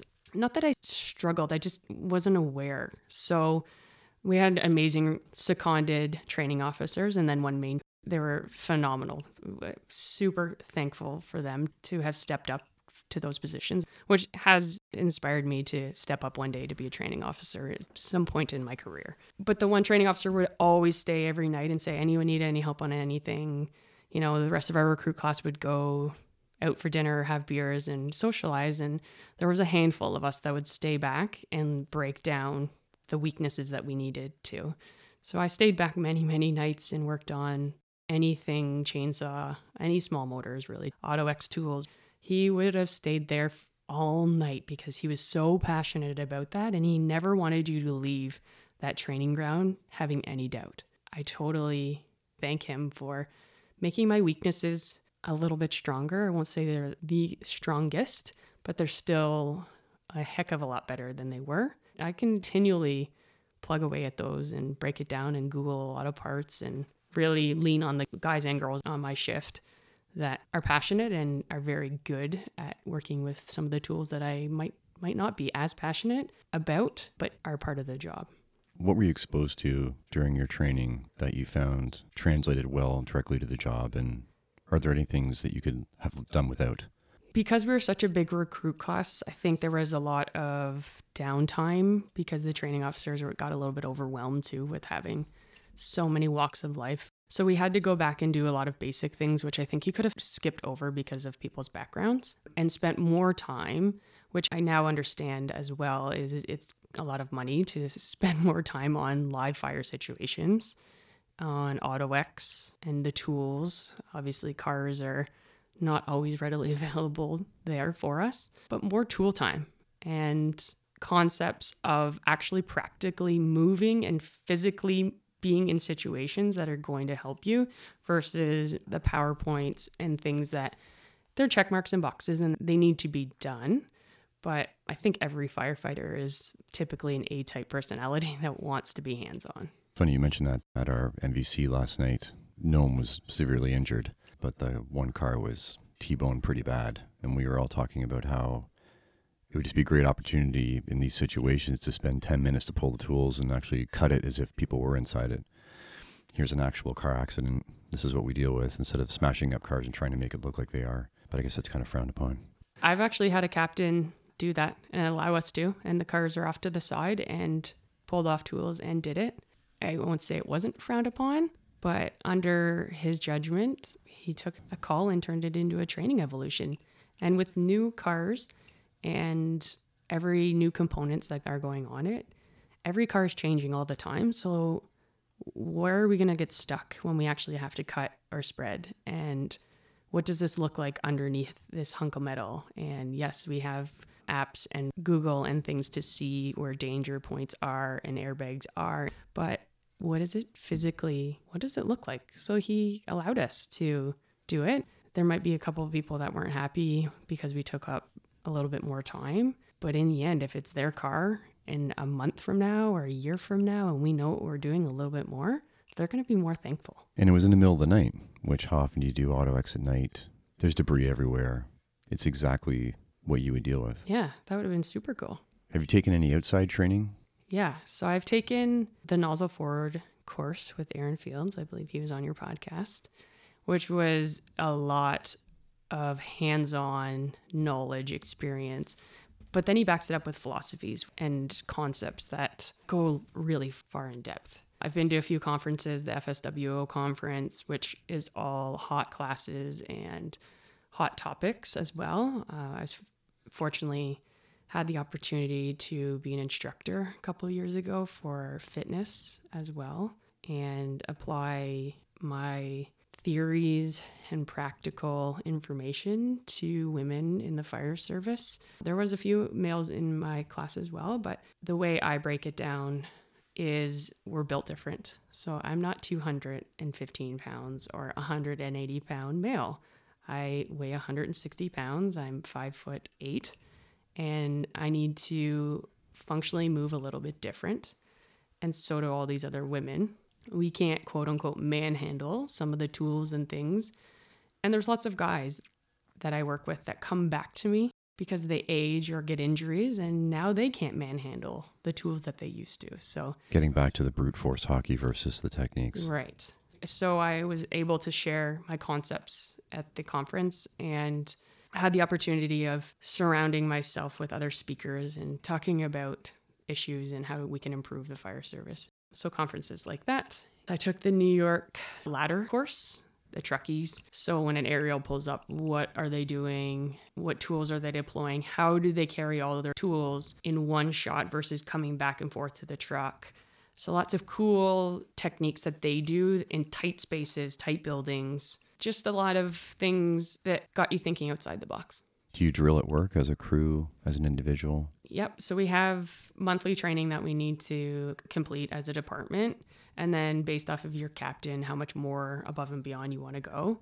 We try to get to our fire ground once a month at least and drill for half a day, full day, whatever that may look like. And then on the other days, we as a crew will break down and do some drill things. Fortunately, we have a fire hydrant right behind our current hall, so we do lots of flowing of water and pump ops in the warmer weather, which helps and is majority of the importance of our job.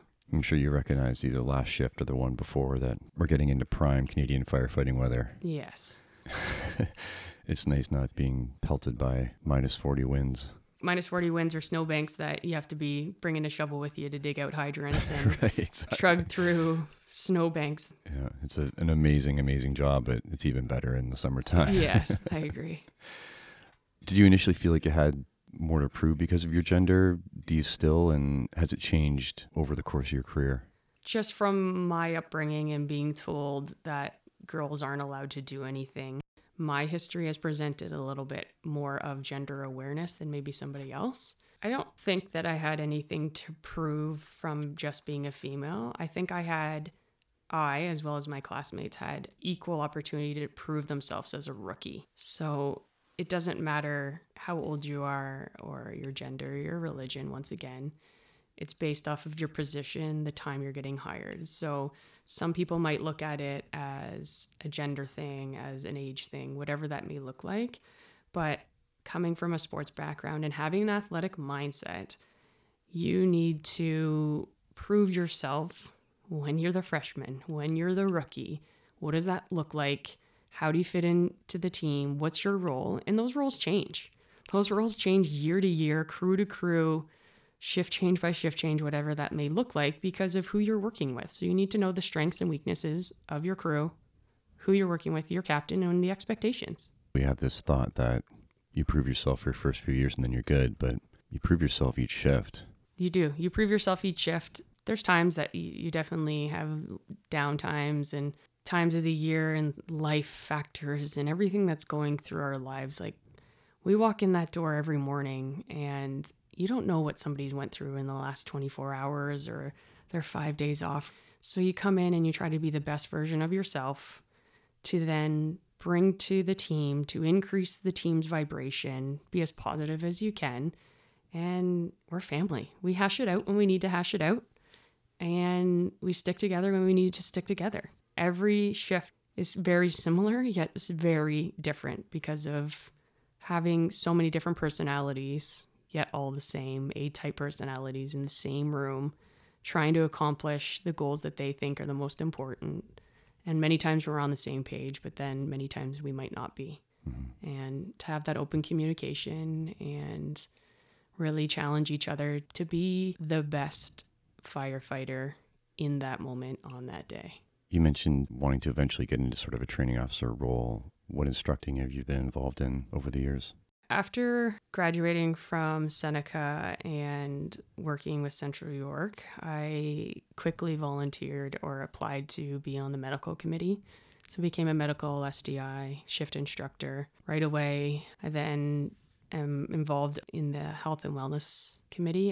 I'm a peer fitness instructor for Central York, and then have been on the committee. So there's two of us on the committee that have developed a health and wellness program. And that being said, I also was a firefighter fitness instructor preparing the first semester students for the York University Fitness Test, which is now FESTI and CPAT test. So they had reached out to me and brought me in through Fit by Fire as a instructor for a new class they created because there was a lot of unsuccessful candidates. And it wasn't unsuccessful because they weren't fit enough. It was unsuccessful because it was a lot of technique. So once I came in, I think I worked maybe 16 semesters now, and have just recently stepped away because of some other things that are happening in my life. But 16 semesters, we went from a failure rate of about 20% to less than 1%. Wow. Yeah. My first year, just a little bit of history. In Seneca, if you don't pass your first semester, you can't get to second semester. So the college has held to a really high standard amongst colleges that they want their people to be successful and fully prepared so that when they graduate, they're ready to get hired. And Seneca's always had a really high reputation. So when all these candidates are getting frustrated because they can't pass the fitness test, and then they reached out and brought me in, I had all the props created and I brought in my own stuff and really just programmed for the students. They were fully capable of passing the test. My first year, I only had one unsuccessful candidate, which was really just because of an injury. To not having a failure for like the first 4 or 5 years was really huge for the school. When did FireFit become an interest? FireFit. I was at my massage therapist and a firefighter came in that races in the FireFit challenges. And just through our mutual massage therapist, he knew about my schooling and said, "You think you're quite the athlete? Come try this sport."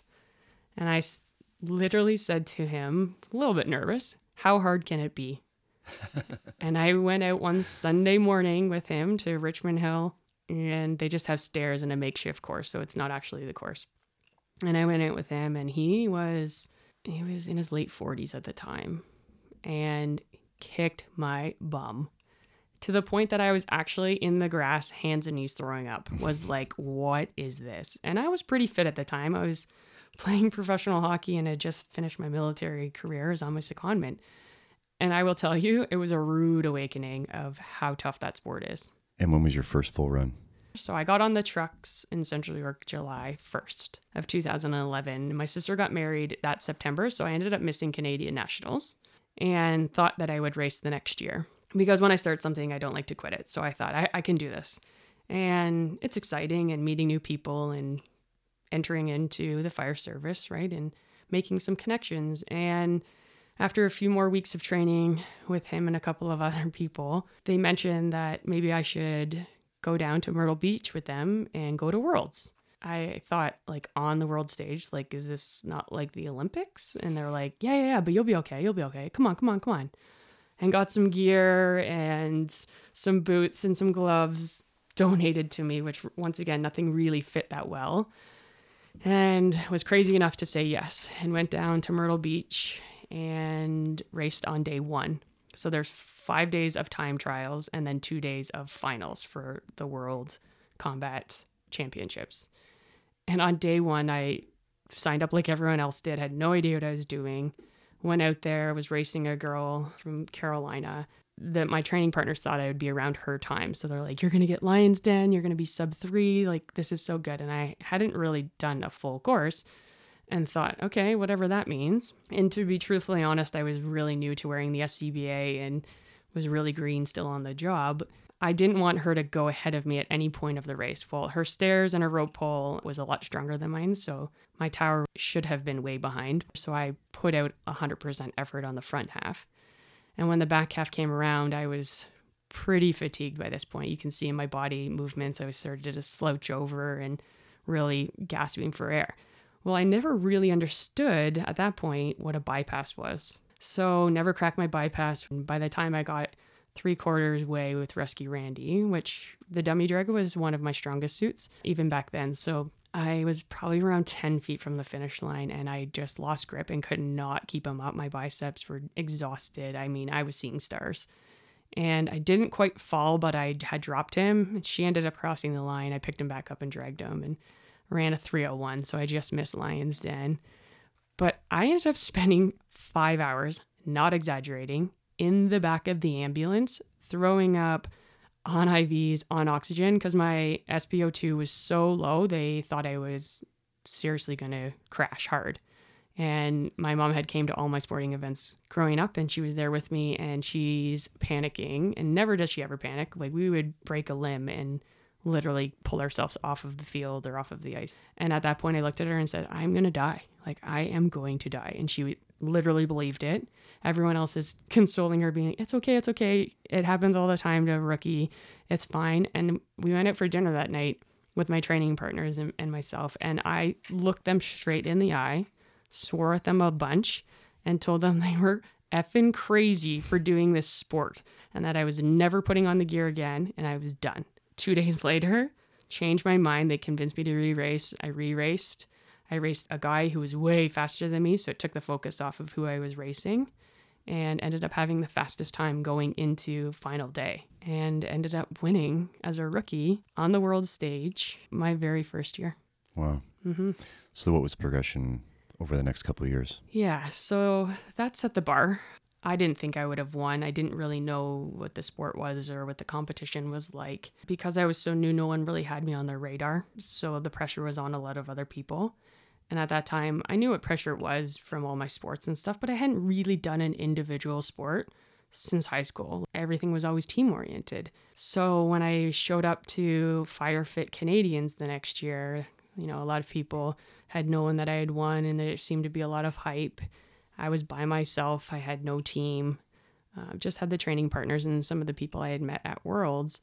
And I will tell you that I felt the pressure. I not only put the pressure on myself, but I felt it from other departments. Who's this rookie? My department, there was a few people that were super proud of it. Some other people might not have been. So I was hearing comments quite often from all areas, and I did a lot of training on my own. I didn't have a tower. I didn't have any tools or anything to train with. So I went off of my training knowledge and tried to develop a program that I thought would have been the best. So I used the regional events as training days because I could get on the tower and couldn't race the next days. And still, almost all the way till the end, I never raced on a Sunday because I didn't have a team, a relay team, and I didn't have a tandem partner because they had to be from your department and no one wanted to do it from Central York. So I'd only ever race individuals and only get short time on the tower to train. I think looking back, you get most of your experience on your relay days and your tandem days. So I always encourage everyone to try to get partners and stuff. So when I would go to Worlds, I would get so much faster because I would be on the tower for 5 days and then my 2 final races, and I can race in all categories, so 4 categories at Worlds. So through the years after that, I ended up winning Canadians for the next 7 years. Worlds as well, I won 7 times, I think. Now, 1 year, I suffered a really bad concussion in 2015. So another American girl beat my time in the final race, but I never raced her. So who knows what that race would have looked like, but my time was beat. Talk to me about Ottawa and breaking 2 minutes and having a call back. Ottawa. My first year in Canadians in Baie-Comeau in 2012, I ended up pushing as hard as I possibly could, crossed the finish line at 2:01. And at that point, no female in Canada had ever broken the race. I think there was a few that were under 2:10 and were very, 10 seconds, but they were close. So that was a goal that I really wanted to achieve, was to break 2 minutes. And every year, final race would come. I was in peak form, ready to break this 2-minute record, and it would pour rain or something would break and you would just have to go through the race with it broken, or something would happen that I just would always be 2:01 or 2:03. I've seen a lot of 2:01s throughout the years. The year we went to Ottawa, so in 2014, I believe, I was ready to do it. And one of my rivals was Carla Penman, who ended up and still is one of my best friends. I love that girl to death. She taught me a lot. And me and her would train together, I'll say, at Worlds, but she lives in Vancouver and I live in Ontario. We'd partner up when we got to Worlds, so we got to race together, but then Canadians and individuals, we raced against each other. And we were typically, for many years, the final feature race for the girls. So in Ottawa, she told me that the one day she wasn't going to race in her time trial and just take her by, and she was going to videotape me. And I told her, this is the day I'm going sub 2. I strategized my race for sure. And a lot of times in regionals or in time trials, I don't always go 110% because I'm saving it for the final race. And this day I was putting it all out there to break the 2 minutes, to then enter into the finals, to have a little less pressure on myself because I just really wanted to break that goal. And as I was racing through, I was on pace, and I was on pace by quite a bit. Anyway, long story, I got to the end. I was 2 feet away from finishing. I was at like 156. There was a little bit of like a divot or something at the end. I always run through my race course prior to even putting the gear on. So I knew it was there, but I thought I had already missed it. Anyway, I kind of like heel toe picked, whatever, and kind of fell with the dummy. Super fatigued as well. Don't forget that part. And as I fell with the dummy, I pulled him on me, but I guess I didn't pull far enough. So everyone's cheering that I broke 2 minutes, and the time stopped. It was under 2 minutes. And then the main ref says, no, the dummy's feet didn't cross. And at that point, I knew that the dummy's feet had to cross, but it was always kind of a gray area with a lot of competitors, I will say. And they didn't give it to me. They said, no way. And I raced a few days later, pouring rain, didn't break my 2 minutes. And the thing that hung over me for literally 3-4 years. And so I never broke 2 minutes until 2015.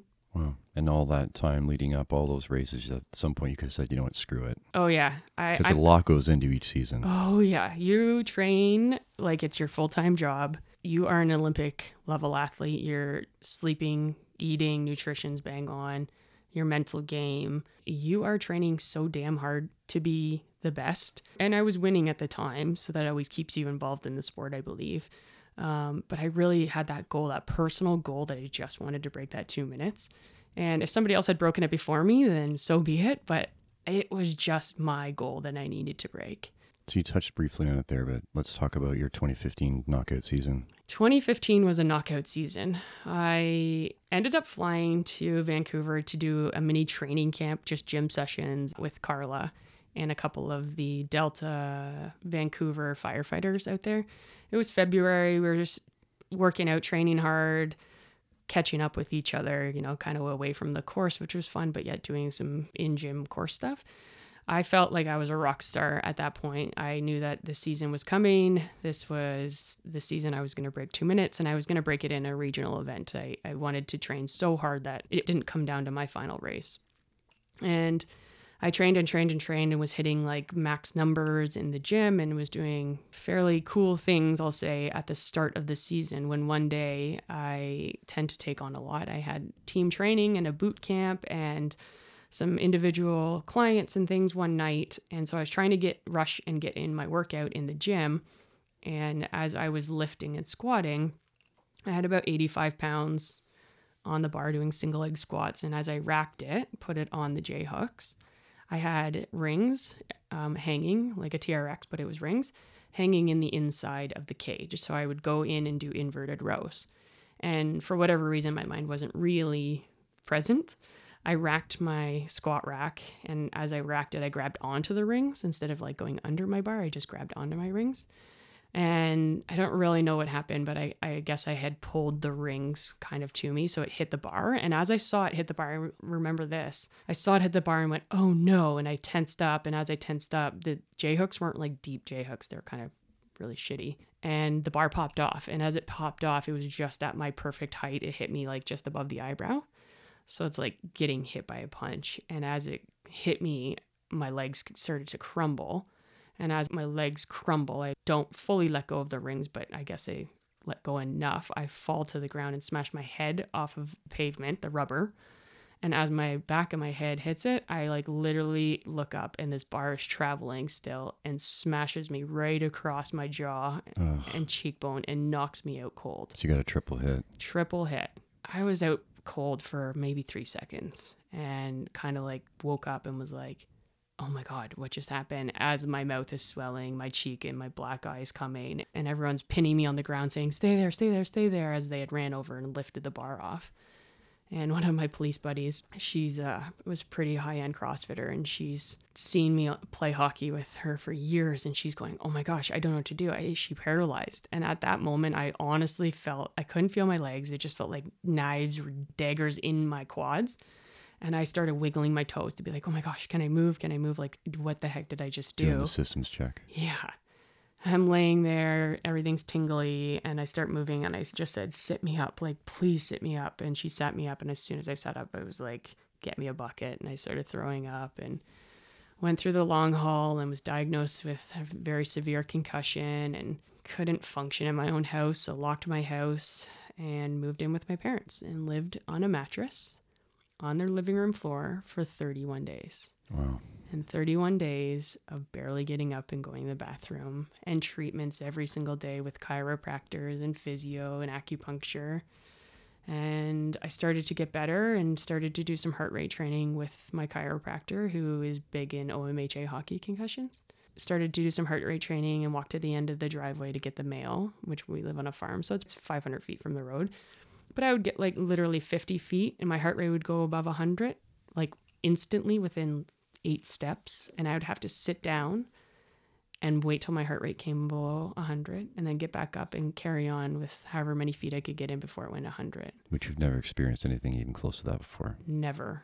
I was devastated. My mom would look out the window at me and be in tears because we didn't know where you would go from there. Every day I got a little bit farther and felt a little bit better and stronger. Had a couple setbacks in there. Was it the deepest mentally you've gone? Oh my God. The deepest. Then most negative. And what's your purpose? Who's your identity? You're questioning yourself. Everything. Can't read. Can't look at a screen. Could barely hold a conversation. It was NHL playoffs at that time. And my parents would be watching the game and I would have my big glasses on, eyes shut, listening, being like, who scored? Who scored? Who scored? Because that was the only thing that I could actually take part in. I wrote a huge journal about those 31 days and I was in a really dark place. Do you think it was because you identified so strongly with your athleticism? Was it your main pillar? And when that got knocked out, is that why you started questioning other things? Has that changed for you now? Do you build up other pillars to support you to balance it out in case one of them gets knocked out? Yeah, I think my identity was Amber the athlete, the firefighter, everything physical. Everything was associated with my life. The trainer, the hockey coach, the hockey player at the time. Everything was a physical goal trying to accomplish it. I knew I had mental toughness and always have and have worked on it. So I wasn't questioning that. But this mental toughness and mindset was a completely different beast. I totally focus on creating 4 pillars in my life, my 4 core values, really focusing and strengthening your weak areas so that if one does fall, the other ones are there to hold it up. Is this how slowing down served you? That slowing down created space in my life. I was 27 years old, 28 years old, and head of the world. You're top of the world, right? In many areas of your life. And you have your dream job and you just bought a house and you're racing around the world. And yeah, you felt like you were unstoppable. And when life sets you back, it put a perspective in my life as to what is the most important things in your life. You quickly find out who your friends are. You quickly find out that no matter love, hate, proud, not proud, whatever, your family is your family and they will be there for you at any point. We have a very close family. So there was never any question with that, but my family pulled through and they would come and sit with me on my mattress and just hang out because I couldn't do anything and friends would be there. But it put perspective in my life for things that didn't matter. It took me a while, but I started to cut out the things that didn't matter. I still have monthly check-ins, but yearly check-ins as to what is benefiting me or serving my clients or impacting others or empowering others in my life yearly, and what things might not. And does it align with my goals and values and who I want to be in each situation? So yearly, I still do that and seem to cut out a couple of things that aren't serving me, but really my clients and my family members. So I did learn a lot from that. Through those dark times when it was hard to be internally motivated, to be your own inspiration in a way, who or what did you receive inspiration from? One of the most touching things was not being able to race. And I had multiple people reach out for me from the FireFit community and update me on their races on the weekends, but also update me on the things that I was fighting for. So for anyone that has seen me race or that knows me as Amber on the race course, whatever their opinion is their opinion. But the way I portray myself or am on the race course isn't always the truth behind who I am day to day. I call myself a jelly bean. I look super hard on the outside, but I'm super soft on the inside because I care so much that when I wasn't racing that summer because I was injured, a lot of the things that I had fought for recognition of the women on the women's side in racing were showing through to these other competitors. So when I first started this sport, there was the pioneers of the game in FireFit, right? The Zeuses. And there was really strong women, the Toronto, the Brampton girls, all of them as well, which I totally respected. But when I got to the races, I questioned a lot of things, which I think a lot of females have in the past, but maybe I was a little bit more vocal than some of them were. The women's category would always just get kind of pushed through, in my opinion. They didn't really care about us. They would announce this is the women's final race, and there would be no competitors watching. Everyone would be sleeping in their tents or gone for breakfast or whatever that was, because it didn't matter, because there wasn't the focus on them. No big lead up music. There was for the final no race. lead up music. Yeah. So you were there, you refed. There was nothing. It was just like, yep, these are the girls. Okay, we'll wait till the final boys. After having made connections and training at the Brampton Tower with some of the guys that had helped me out in Hamilton and Oakville and the GTA, I had some of these tough conversations with them and said, you know, why don't you stay around and watch the girls or support the girls on your team a little bit more? Even though they were supporting them, there were times that they might not have been. And I didn't have a team, so why would anyone want to come and watch me race? Not that I needed them to, but the point behind it was that the girls were just the girls and the boys were the big lead up. It's like bringing your little sister along with you. Right. So even the owners, I had conversations with them and like, you need to recognize them. And like, when you pass out trophies, you don't even say the girls category. It's just like, hurry up, here's the guys. And it was all pictures. And so when I was injured that year, there was a couple regional events. I obviously wasn't there, but got phone calls from various departments, I'll say, and saying, Amber, they didn't even present us with a medal. There's no trophy. There was nothing, zero. And didn't even realize, and these girls had never won before. That's a big thing for them. That's amazing. You know, they're PBing and no one's even there to recognize. And we know that recognition is a huge thing. They were quite upset. And that bothered me because I couldn't help and I was injured. And even though they wanted to win, they wanted me to be there. Even from a business perspective, you're paying to be there. Yeah. Yes. And I had a few conversations, but Carla Penman would have probably been the favorite to win that year. And like I said, we raced together, but we battle hard on individual day. And she called me and she says, are you coming to nationals? I said, Carla, I can't even get off a mattress right now. Like, no, I can't do anything. And she said to me, I might be favored to win, Bo, but I don't want to win without you being there. Oh my gosh. I knew I was making an impact, but until somebody says it, you don't really know. I ended up getting cleared from my team of doctors. And it was the last thing I asked my doctor. I said, Dr. Shannon, can I race? And everyone thought I was crazy, except for her.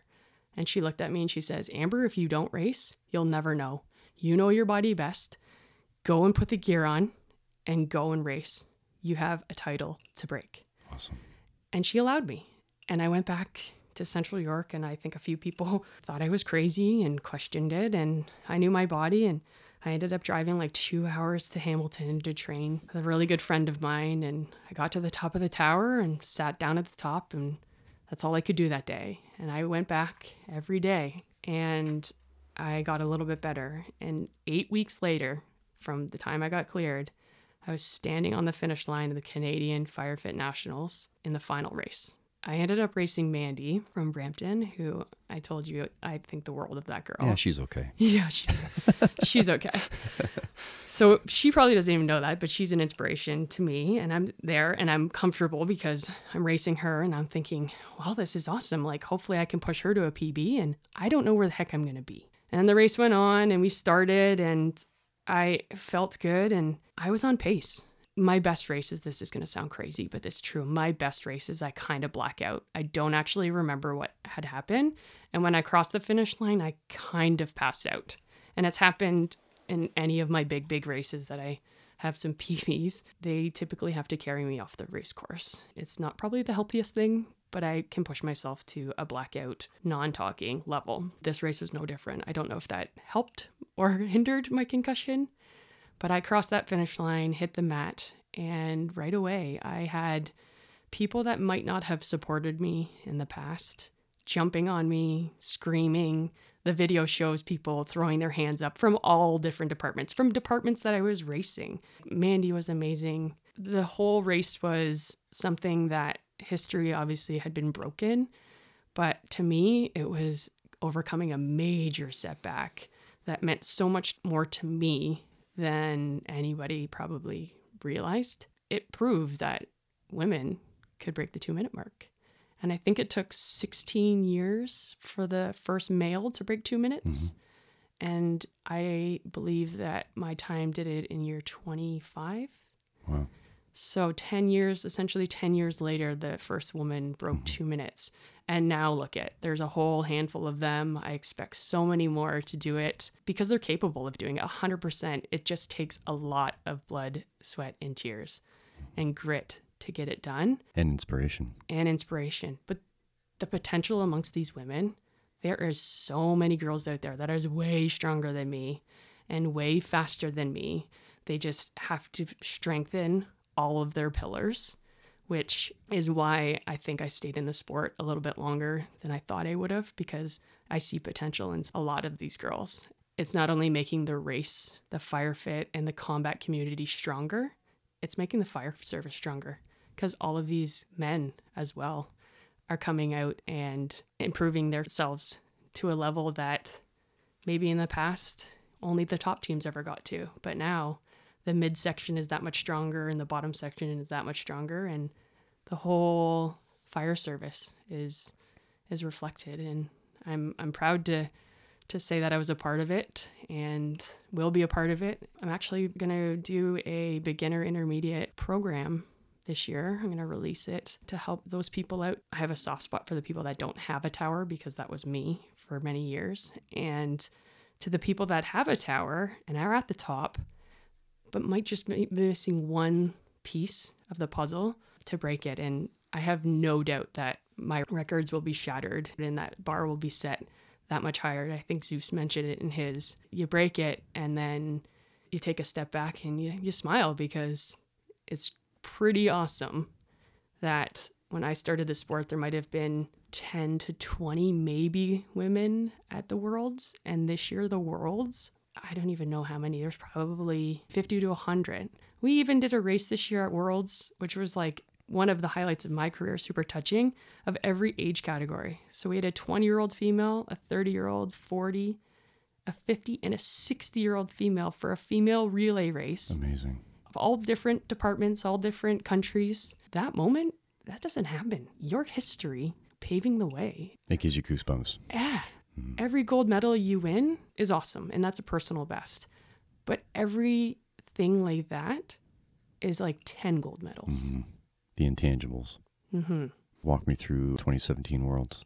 So I had broke the 2-minute mark in Canada, and one female, Julia Draper, had broken the 2-minute mark in the States years ago, but no one had ever revisited, and it's been years. I won Worlds 2016 and Canadians 2017, and here comes Worlds 2017. I thought this was the end. I thought, I'm going to put it all out there and retire, walk away, and call it all good. The week was a lot of pressure, like it always is. You know, you're walking around meeting all these new competitors, old competitors. Everyone's sizing each other up. It is what it is. You're an athlete. You're competitive. You want everyone to have their PB and be the best version of themselves. But you feel it. There's little comments that come out, and it's not always from the other competitors, because I feel like a lot of the girls are supporting each other. But some of the guys want to just ruffle some feathers. It's nerves. You want to posture and bolster yourself up a little bit. All the tension comes out. Yeah, for sure. All the hype is going on. I ended up going out and racing a rookie that I had been semi-training with and kind of sharing some tips, who has major potential and will do amazing things in this sport. We ended up racing, and practice is practice, and regionals are regionals, and time trials are time trials, but the final race is the final race. It's a different level. And I went out there and had a lot of supporters from people I trained with in the past and people I've met, and a lot of good vibes going. I put it all out there and risked a lot. I sometimes play a little bit too safe. I had mentally envisioned risking a lot and having one opportunity at hitting target and hitting the Kaiser so many times and really putting it out there. And I did. And I played and believed in my process and peaked at the right time and went out there and broke 2 minutes. Second female to break 2 minutes. And the amount of conversations and hugs and connections that I made or that surfaced in that moment for the next couple of hours, for the next couple of weeks, was something that I personally didn't think it existed. And a lot of the competitors that are always watching but never really say anything. Or I don't know, maybe they think I'm a huge dick walking out there and didn't want to say anything, but then see what goes into it and believe how many hours, and they know what it takes because they're trying to do it too. And the feedback you get was something that's untouchable. Well, they only knew you on game day. Right. And that Amber on game day is way different than Amber day to day. So this ignited a passion again in you? So it ignited a passion to reflect. So one of my flaws I need to work on and have been working on is you accomplish these goals, but you never take time to reflect. After Worlds, I ended up hosting a dream of mine, a retreat called Amber's Athletic Playground. I walked all of these women, business women, to up-and-coming firefighters through an intensive 48-hour retreat. A lot of tools and exercises that I had been working on with my current business coach, as well as some other coaches, and then things that I've pulled through my life, through athletics and living. There was a lot of things that I asked them to do out of their comfort zones, a lot of mental stuff, dreams and passions, and walk them through.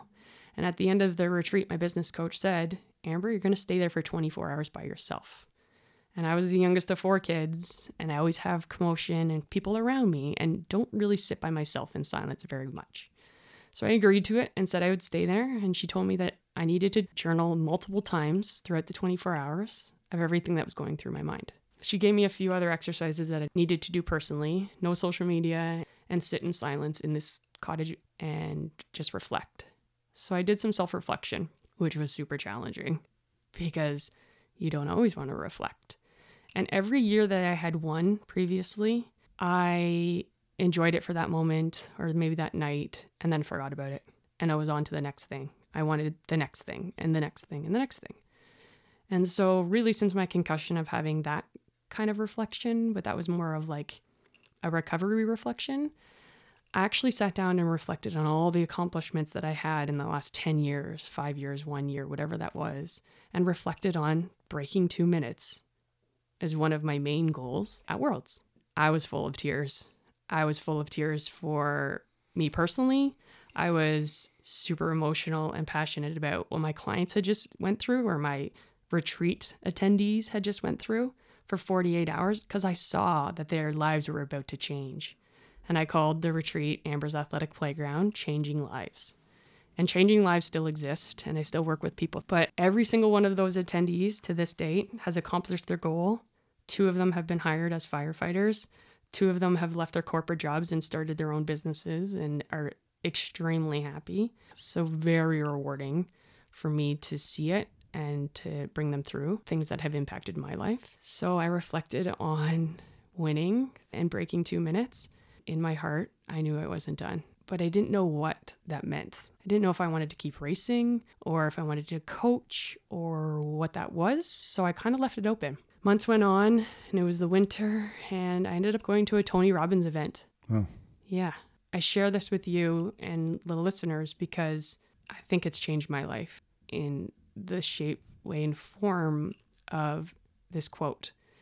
And he said, achievement without fulfillment is a complete failure. And I thought, all the years of my racing and my athletics and getting hired quickly and all of these things, I haven't felt fulfilled because I've helped people along the way and I've always wanted to coach and give back, but I really haven't put myself out there because I was probably living in a fear state. And I think a lot of us are afraid to take their next step in the fire service, in life, in a new business adventure, with your kids, or whatever, because of your fear of judgment, your fear of failure, your fear of whatever that might be for you. And that stuck with me. And I wrote that quote in my gym and I did some soul searching. I was like, what am I going to do? And how do I want to do this? And am I going to be judged if I put something together, a program, and what aligns with me and what are my core values? And I did a lot of that stuff and worked with my business coach and hired another business coach and really have done a lot of professional development in the 2017 winter 2018.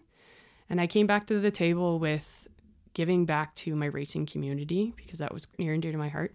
And I did a program called Ignite the Champ Within. And it was for the elite racers. So the person that's looking to just shave a few seconds off of their time, or milliseconds, so that they can achieve their goal. And I had 6 people go through the program. They PB'd. A couple of them had just started racing, but had PB'd in other areas of their life. And I was super fulfilled. And last minute in August, I called my mom and said, Mom, I'm going racing. And she was excited because she missed racing. And we went to Berlin. And it was on my bucket list to go over and race in a European challenge because I know my racing career is coming to the end. And so I raced in Berlin. They had started many years after Firefit and Firefighter Combat Challenge. So their racers might not be as advanced. There's damn good racers over there, don't get me wrong. But they also have a lot of new people. And so I went over and I won the female category. It's super funny, the face mask didn't fit with my helmet. So I am standing on the starting line being like, can I borrow somebody's helmet? Can I borrow somebody's helmet? So I got to wear one of those funky Euro helmets, which if that was one of my first years of racing would have totally thrown me off in my game, but I just embraced it and have fun with it. It was really fun. And then the next day was amazing. I partnered with a new female for tandem. She was so nervous to race with me and it was awesome. She did it so good and we placed. She was crying and it was really, really just rewarding for me to see that and share the passion that she carried. And then the following couple of hours, we put a female relay together. And I guess there's like a Euro female relay team that always race together. And they're very talented. They race together at Worlds and all of that. And then there's about 5 or 6 girls on the sideline. They don't have a team. And I guess they never really had the opportunity to race, something along those lines. The language barrier was fairly strong, so it was hard for me to kind of understand what they're saying. But they invited me to race on their team, or we put a team together, I guess.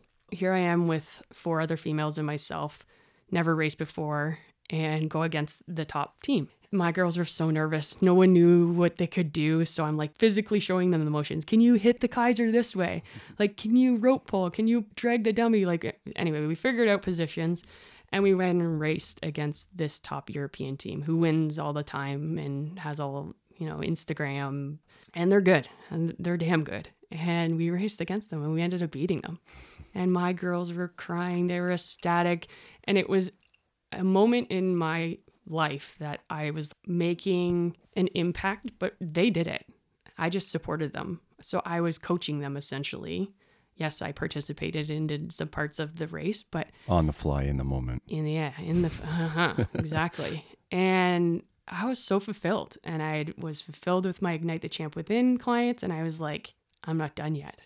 So I came back and I was training with some of the girls locally. They were all wondering if I was going to Worlds, and I kept saying no. And I had some family things happen, and green light kind of opened up, and I booked my flight very last minute and went to the 2018 Worlds. And just like every other year, just something happens. My flight got delayed. It got delayed in Chicago. I had to sleep in Chicago. A whole bunch of things against me, which just I've learned through the years to kind of push through them, and raced in the female final event and was getting my butt kicked so bad that I was like, for a split second, I'm not going to win this. And I haven't ever lost the final race, ever. For a moment, I thought, I'm going to lose this and I'm okay with it because that person that I'm racing has became that much stronger in all pillars. And I was kind of mentoring her and was super proud that this was happening.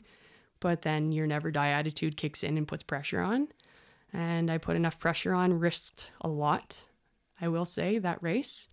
And took some penalties that I never have taken before because I was pushing and taking these risks, and ended up mentally, I will say, the difference maker was a lot of the mental game, and ended up winning. I won. I was fulfilled. I had helped the most people. I know that it stung a lot for that individual that I raced against, but I will tell you that that person is going to be a rock star for many, many years. And I am done. It took a lot of hours to leave that course. It took a lot of hours to pack up my hotel and leave. But yeah, I am super excited for my next chapter to start. Hopefully be an acting captain soon. Watch all these other people evolve and be the true champion that I know that they are. Did you fear fulfillment before because you were worried that if you felt it, that the fire and the drive would go out? And now you learn how to celebrate the little wins, feel fulfillment, and know that you can still perform. That's a really good question. Maybe I did, and I needed to mature, both in a professional manner, but as an individual. But I now celebrate not only my little wins that I'm working on, because I always used to look past them, like I said, but I celebrate other people's wins probably more than I celebrate my own, because I know how hard it is athletically, physically, mentally, emotionally, spiritually, in all areas. Guys I work with, I celebrate their wins, and sometimes they probably think I'm crazy, but little tiny things are huge things in life. My heart goes out, it fills, and this jelly bean just gets bigger and bigger, I think. I'm competitive, can't lie that I'm not, but when somebody has a win or life changes, I don't know if it's getting older and more mature, it super jacks me up, and I love it. Just speaking from personal experience too, I just find it common in the fire service where there's a lot of us that drive ourselves and achieve success through feeling not good enough, and we never let ourselves actually get there. We don't know that we can feel good enough and how much better that feels and achieve success. Yeah, I totally agree with that. And I will add to that, I don't think a lot of firefighters, we'll say firefighters, but I don't think a lot of people actually know how good they are. Is that fair to say? Yeah. I think there is so much talent in the people we work with and are surrounded by that other people see your potential and other people believe in you. But sometimes you need to take a step back or have a setback and realize how damn good you are and what your true potential is. And until you recognize that, you're right. You're going to hold yourself back. Over past episodes, I think it's come up a number of times, but since we're on this now, I think it's the fact that we don't allow each other, and it's great that you do this, you allow the space for people to feel proud of themselves. A lot of us, we paint them as arrogant. I agree with you completely that being humble and sharing your success is only going to raise the vibration of that person that's trying to get to where you are or past you. I personally didn't share my successes for many years because of being afraid of being judged, being afraid of what that might look like, probably a lot to stem with my past. Now that I'm recognizing it and celebrating others' accomplish it, it's honestly harder than my own. I want people to celebrate what they're doing because I learned that I probably should have been doing that a long time ago. And it would have increased everybody's vibration that much more. And you can give them 20 years of that feeling that you maybe missed out on. Yeah. The younger version of Amber needed to be told that it was okay to celebrate individual accomplishments and team accomplishments and not worry about judgment. And it's okay to become the inspiration. Yeah, I don't really think I'm an inspiration, to be honest. I don't. I just try to be the best version of myself and empower others. You don't necessarily have to think you're an inspiration to be an inspiration. That's something that happens in someone else's mind. I can witness you and I'm inspired by you. That makes you an inspiration. So whether we believe it or not doesn't make a difference. Well put. Fair enough. Fair enough. How did Fit by Fire come to be? Fit by Fire came to be because I couldn't get a sponsor to go to my second year at Worlds. I was totally strapped for money because I had just purchased a house. I was a new firefighter on the job that was making good money, but had no finances to pay for a plane ticket or a hotel room and racing fees to get to Worlds and defend my title. And one of the guys I work with said, Amber, I have a great idea. All your training experience and your certifications and your education, let's put it behind you and offer some fitness coaching, personal training, online coaching, and get you to Worlds. And I did, and people kind of heard my story locally. And there's actually a couple of guys in my department that I'll never forget. They had a card kind of with my message on it. I was new. I didn't know where I stood within the department. And they passed around a hat essentially and said, anyone want to donate money to Amber to get her to Worlds? Because our department's not really behind her and let's get her there. Hundreds of dollars later, my department, out of the goodness of their heart, paid for parts of my trip to get there. And then locally, people had seen me training in the parks in my fire gear, running up hills and pulling things, and would stop in their car and be like, hey, you're the girl that I saw in the newspaper. Can I come train with you? I'd be like, sure. And then they would be like, what are you training for? And I'd explain it and they would say, how much money can I give you to help me lose weight or to gain strength or to this? And I said, it's a donation. It's me to go to Worlds. And so some people paid me $5, $20, $100. And after training for so many weeks, I had enough money to get there, book my flight, booked everything, and establish Fit by Fire. Was it a hurdle then to allow yourself to monetarily put value on who you are and what you have to offer? 100%. I choke on it. Yes. I've been working on this with my business coach. Money for a poor farm kid is always an issue because you think of yourself as it's hard to make money. Money doesn't come to us easily. So you have a lot of money issues. So if you work with a money consultant or a money coach, you're good at what you do. And I believe that the successes I've had are because of my knowledge and courses and people I've surrounded myself with that has built my resume essentially to the level that it's at to provide a service for people that want it. Do you worry that people would see you as less credible because you're asking for money for something? Potentially. How do you tell somebody, hey, I want you to pay so that I can go and race in something that is for me? Mm-hmm.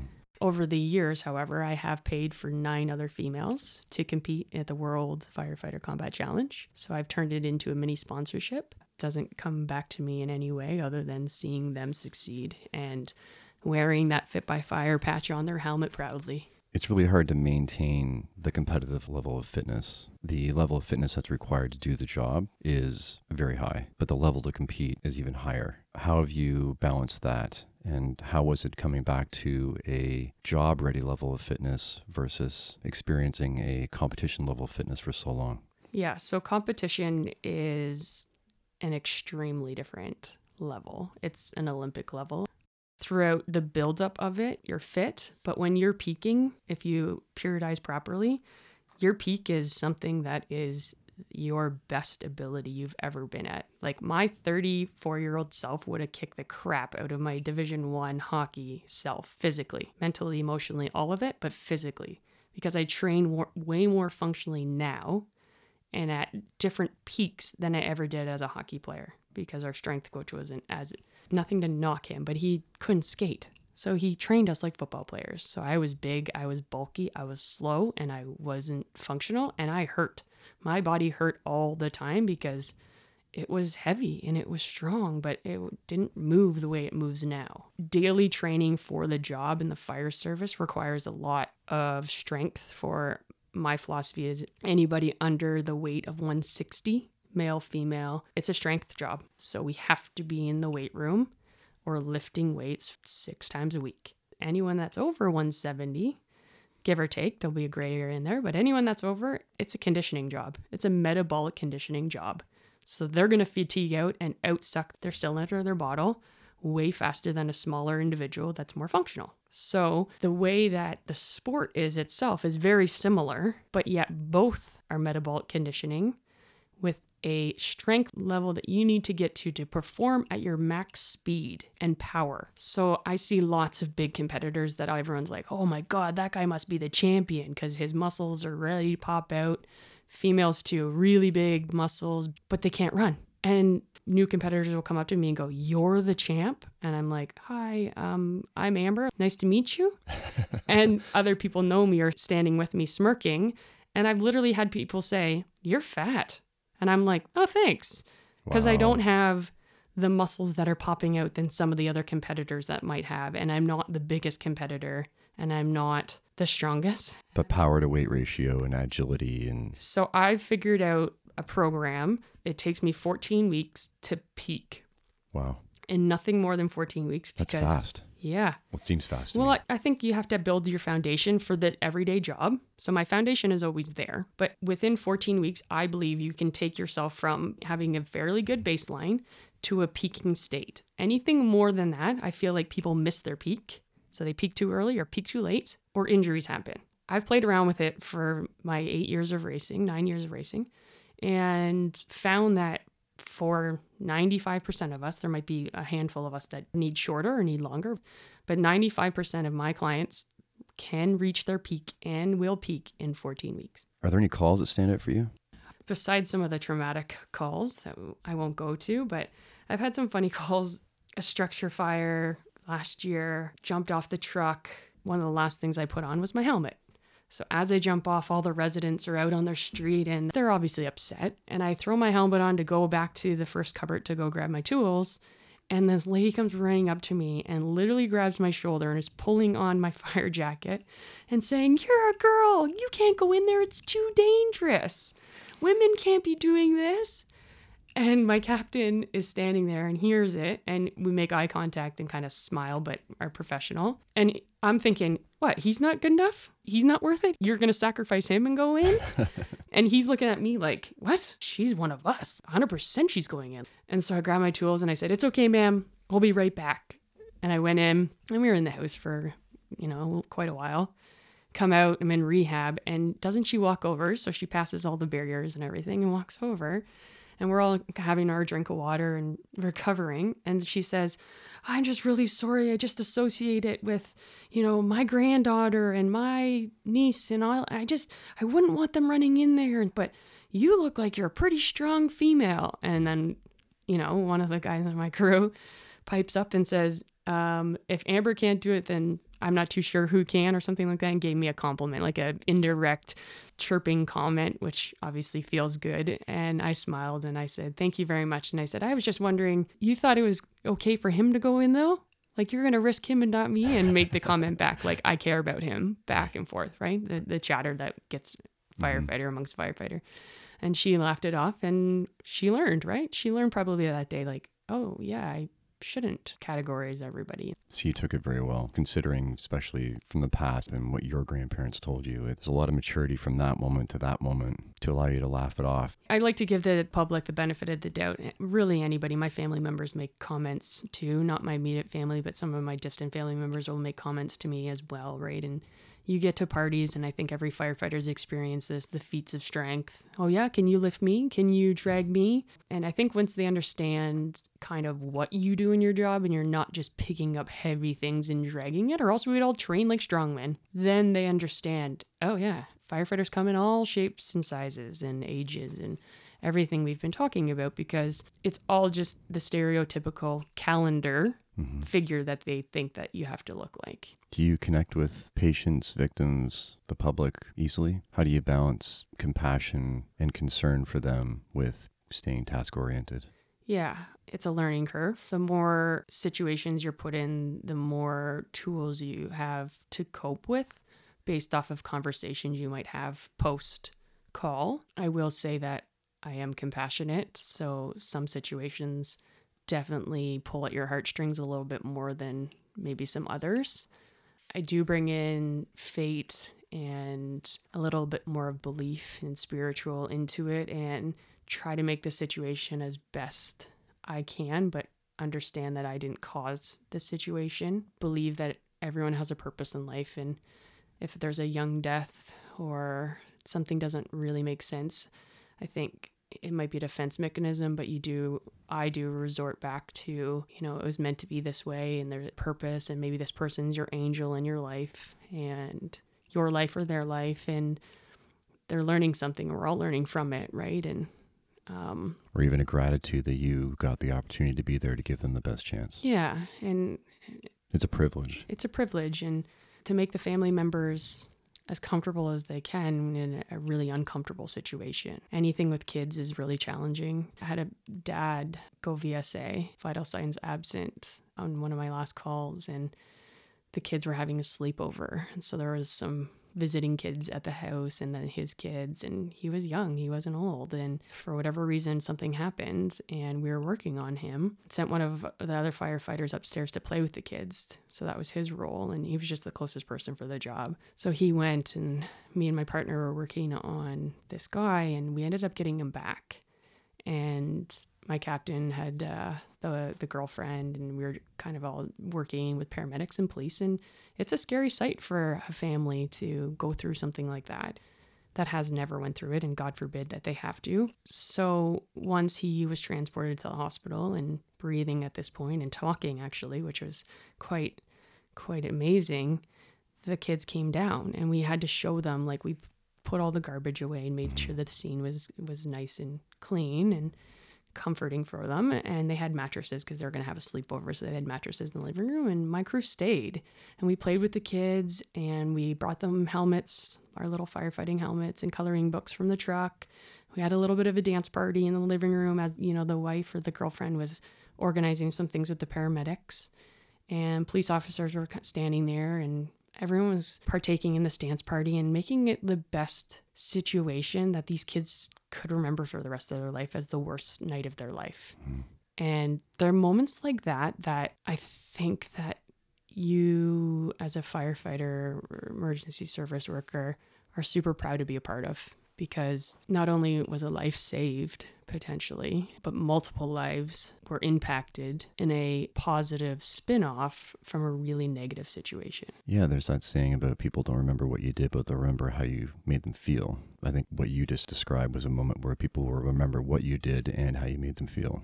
I don't ever want a child to have a bad experience with a firefighter and not feel comfortable with them. We're on their team. There's lots of negatives in our jobs, and we get criticized for whatever reason. But at the end of the day, we're just trying to help the community. And I think it takes a special individual to be a part of it. I think a lot of the people on the job are really special individuals, because not too many people say they want our job. My family chirps me all the time. It's funny. My brother, he'll chirp me, but I'm like, you can't even see blood. And he like laughs and he's like, you're right. And I go, okay, I get it. And I get that you can chirp me and stuff like that. There's a lot of people that do want our jobs, 100%. And there's a lot of great candidates out there. And I'm not saying that, but I am saying that there is a lot of people that can't do our job. And until you actually get into a really not pleasant situation, you never really understand. And there's a lot of perks to our job, and there is a lot from the community and outside that see it as perks, I'll say. I know in our department, we're allowed to go grocery shopping to buy healthy meals and cook together, which we totally do and are super grateful for, having family dinners together and healthy family dinners and taking it serious. So you see us in the grocery store, but the amount of people that we impact in the grocery store and have conversations with and remind them to check their smoke alarms and do pub ed and show them the truck and all of those things far outweigh the negative, as well as they might see us as having meals and maybe they're not allowed in their job, but we are getting paid for the potential too. The potential of what could happen and what we're willing to do. We're not a production model. No. And I'm one of the first people to admit, God forbid I have to ever put myself in a situation that I'm willing to give up my life. But my family knows that I'm willing to give up my life for somebody else's. And if that time permits itself, I'm going. So how many people can say that? I think that's honorable. For sure. What's the Ember Academy and how did you become involved with that? Ember Academy is in the Yukon in Whitehorse. It is an empowerment introduction to females in the fire service. I was invited to be a main instructor by James Patterson, a chief up there who was involved in racing. And we've had a few conversations and he invited me to be a main instructor. It's a week. It's very intensive. It's literally recruit class. In my recruit class in 14 weeks or in 5 days. Wow. So they get introduced to every single thing you would see in the fire service, with the final being one big fire scenario with multiple casualties to be pulling out of a fire and lots of chaos going on. The exposure that the women and girls get, it was women based, so everyone over the age of 18, to see what firefighting is actually like, because much like myself, I didn't really know what firefighting was about. For the most part, not too many people know what it is or think that they're capable of doing it. So we've talked a lot about high-level athletic performance within the fire service. But overall, what's your take on the current state of health and wellness in the fire service? And is it better than when you started? And do you think we can improve? Yeah, health and wellness in the fire service, I believe, is the next big thing that we're going to tackle in terms of mental health, in terms of physical health. When I started, there was lots of healthy people, but we were also on a shift of 10s and 14s. And from my experience, not always did we cook together for dinners. So there was a lot more fast food eaten, During the day, there's lots of stress because you're away from your family and people are eating basically just to survive. So some people are making a peanut butter sandwich over here, and then over here they're having soup. It's kind of a chaos for nutrition. Other people are really healthy and they live day to day like that.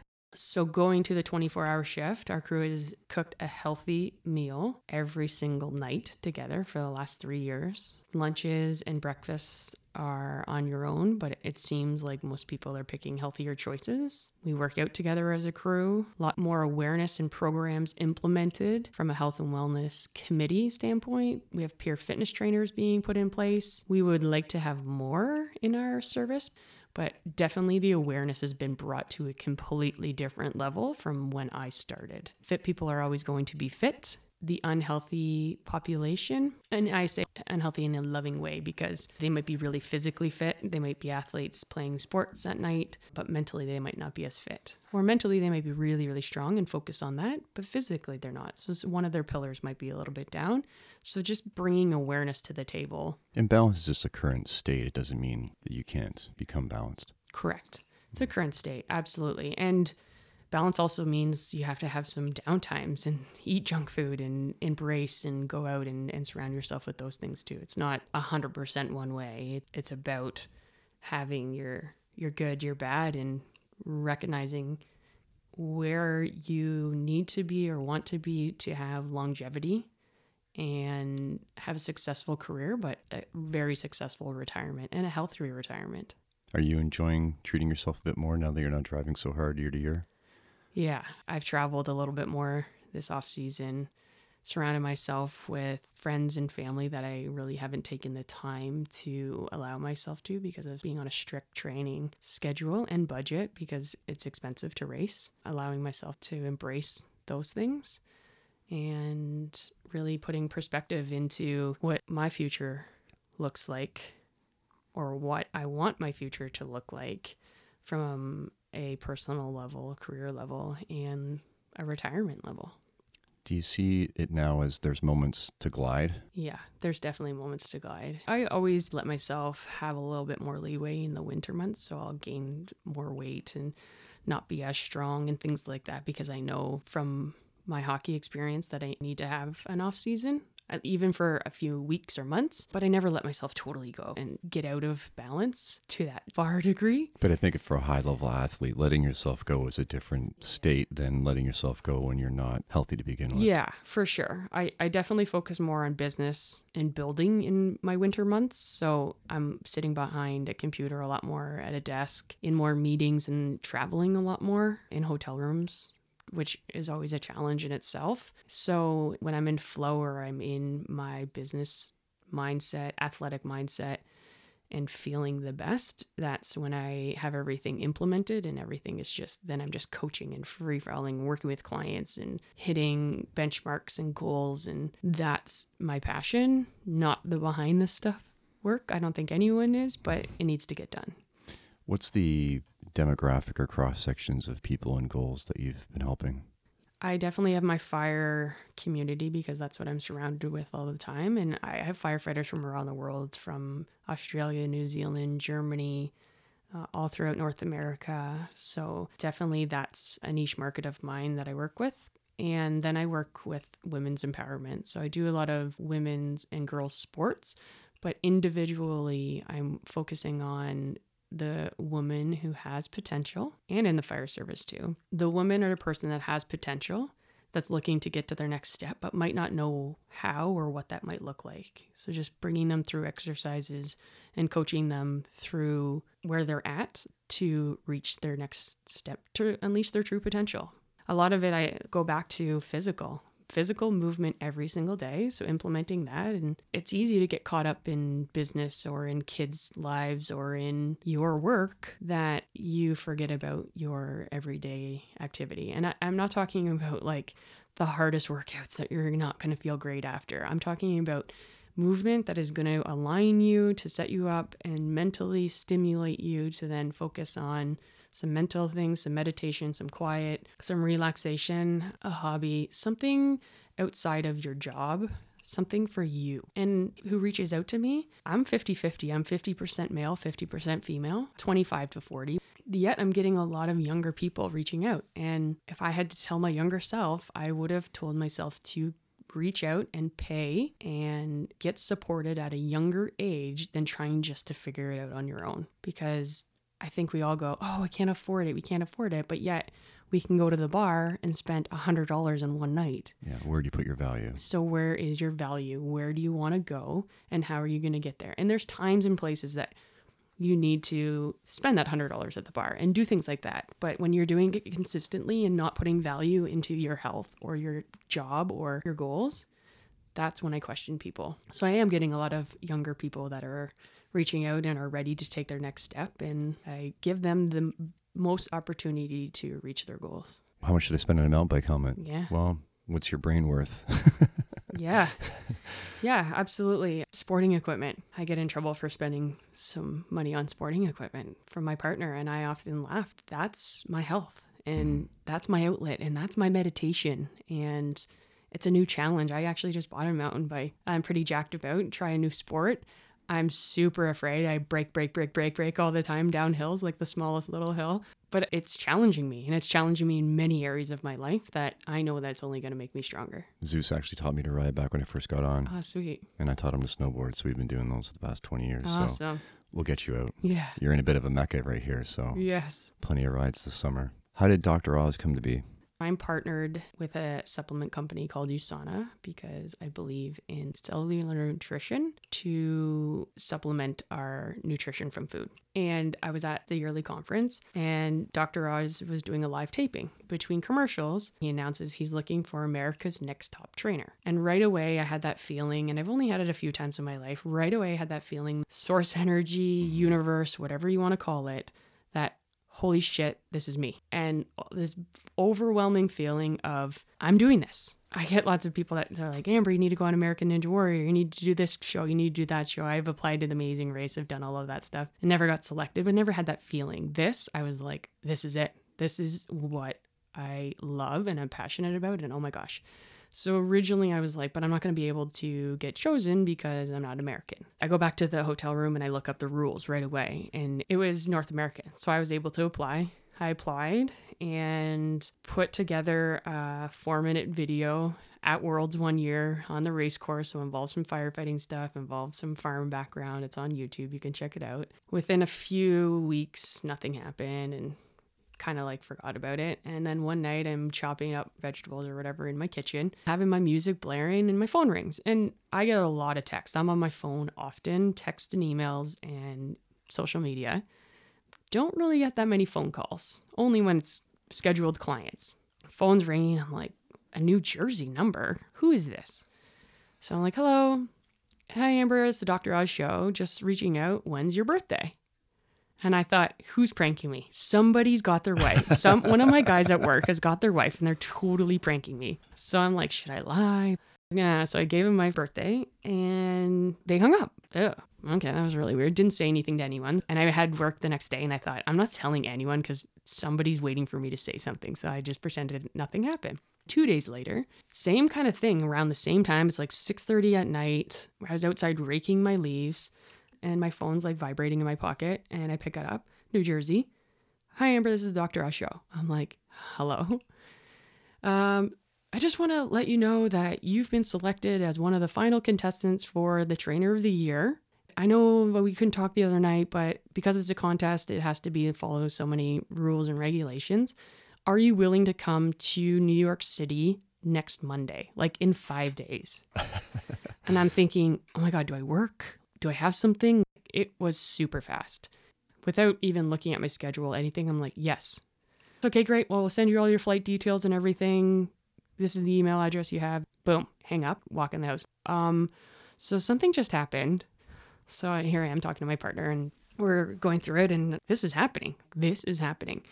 Ended up getting to book a Lou Day vacation day. It was available, so I take it. Don't tell anyone. I'd say nothing. I think I told my parents and that's it. Head down to New York City and I'm like in awe. I'm in Dr. Oz's dressing rooms, which I'm in Oprah's room. Literally Oprah's dressing room with all of her pictures on the wall. Oprah Network owns Dr. Oz show, right? But that's her dressing room. And I'm sitting there and I have all my workout stuff. Everything I would bring to the race course for racing, I literally brought to my Dr. Oz show. So here I am, and I get a knock on the door, and it's like the producer. She's fairly young, actually. And she's like, hey, nice to meet you. Hair and makeup's here. Have you in like 6 minutes here. You're on stage here. And everything is like in order. Whoa. What's your outfit? We have to press it. We have to make sure the colors. So I give her everything and I'm like, does this work? And she's like, yep, absolutely. So I go, how much time do I have before the show? So my hair and makeup's done. Everything's done. We've done our rehearsal. I kind of have a script of what they're going to ask us, which turns out that nothing on the script they asked us. She says, do you need any time? And I said, yeah, I need to know how much time I have to work out. She's like, what do you mean you're going to work out? And I'm like, is it okay if I run up and down these hallways? I need to do a workout because I'm nervous. I've never been on showbiz like this. Everything that I know in my comfort zone is me to move and go back to a workout. She goes, yeah, absolutely. So I have bands, I have a roller, I have water bottles all in my room. I literally do a body weight 45-minute hard workout. They redo my makeup and hair because I'm sweaty. I feel good. I'm ready to go. I'm in my zone. And I walk out there and we do our thing. And it was just really fun. Didn't know the results or anything. And then at that point, they announce it as a contest and multiple voting can happen. And so at this point, I'm like, ooh, I'm a Canadian. I'm the only Canadian in this contest. Like, I don't think that this is to my advantage. By the time I was done taping the show and back to the fire hall, hair and makeup literally done, I flew home that night and at work the next day. So the guys kind of had an idea as to what's going on because I'll dress up sometimes and come in with straight hair and all of that stuff, but not to this extent. And TV makeup is thick. I had washed it off like 3 or 4 times, but it's still there. So they're going like, what's going on? Like, why do you look so, what? This is not you, right? All I said is, I did a taping for a TV show. What? Wait, no. Yeah, I can't tell anything. I'm sworn to secrecy. You'll see it in the next couple of hours. So then at that point, I'm like, what can I post? What can I not post? So I reached out to our town and our fire chief and I tried to hit everyone I could and said like, what can I post? So I told our fire chief and he was great. And he was like, yep, you can use everything Central York. I'm like, can I do it on shift? Like, am I allowed to do this? And he says, yes, absolutely. It's for the department. This is really good, right? And then media started showing up to the fire hall. They knew before I even told my family. I swear, I'm like, how do they know this? Started doing tapings, magazines started showing up. It was overwhelming, but I had posted that it was a contest and I needed people to vote. I can honestly say it was a humbling experience to go through and thinking that maybe you have an impact, maybe you don't. People that like you, people that don't. You're associated with all these people throughout your entire life, through every athletic, sporting thing you've done, through any committee or courses or school, to the fire service, to racing, to everyone that you have been a part of in your life, reaching out to you, saying, I'm sitting here voting for you a million times. And I was so touched and was so emotional. The hard-ass Amber, the jelly bean, was mushy. So grateful. Win or lose, this has been an amazing experience. People are reposting things for me on social media. I had some business people that I had worked with that are really connected, posting. I show up to Worlds a year later and people are like, you have no idea. We were like voting for time at the fire hall. It was so great. So then ended up winning Dr. Oz and was on the show again, sharing my message for health and wellness and being the best version of yourself in that moment on that day. And what has changed since you won? Not much has changed since I won. I think that there's more to what I've been doing, that I need to step up and play bigger and play bold. I think that I need to find myself to be more secure in my message and go with it and not be afraid. If I'm telling my old version of myself to surround themselves and support themselves and step up and be who they are, then why aren't I telling myself right now? I've gotten those steps so far, but what is my 50-year-old self going to tell my 34-year-old self? Mm-hmm. And I think we get to a point in our lives, you overcome so many hurdles, have so much success in your life, but then with success comes how much negativity. I'm sure you went through it as a training officer and chiefs out there and people that are making change within their departments or their families or their businesses, those people, you take a lot of crap. I was always taught, while racing, it's lonely at the top. And it is lonely at the top. I'm not going to lie. It's really lonely at the top. And it's really lonely at the top when you don't have a team with you. But yet you get an opportunity to be on Dr. Oz and you realize that actually your team is way bigger than you ever anticipated, because the team that you thought wasn't behind you was actually there the whole time. And maybe they're just waiting for you to take that next step and make a change. That change isn't always popular and that change isn't always easy, but you have a purpose. You're here for a reason. If you're not going to do it, who is? If you can make a change as a training officer in your department that really doesn't affect me or my department, but yeah, we have a conversation like this, it really is making a change. Definitely makes me think about if you feel alone in your department. We're really lucky to have all these different mediums now to reach out to each other. Yeah. And I've spoken to a number of firefighters, email, text, to have those conversations. So that brings us to talking about brotherhood and family of the fire service.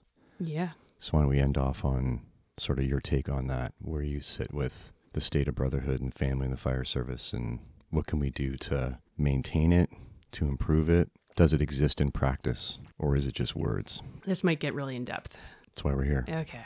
We say about making impact, and we say about what's happening in your department might not affect my department, or maybe it does, or vice versa. I can tell you that a podcast like this, I've already passed it on to a handful of people who have passed it on to a handful of people who are like, hey, Brampton's doing it this way, Mississauga's doing it that way.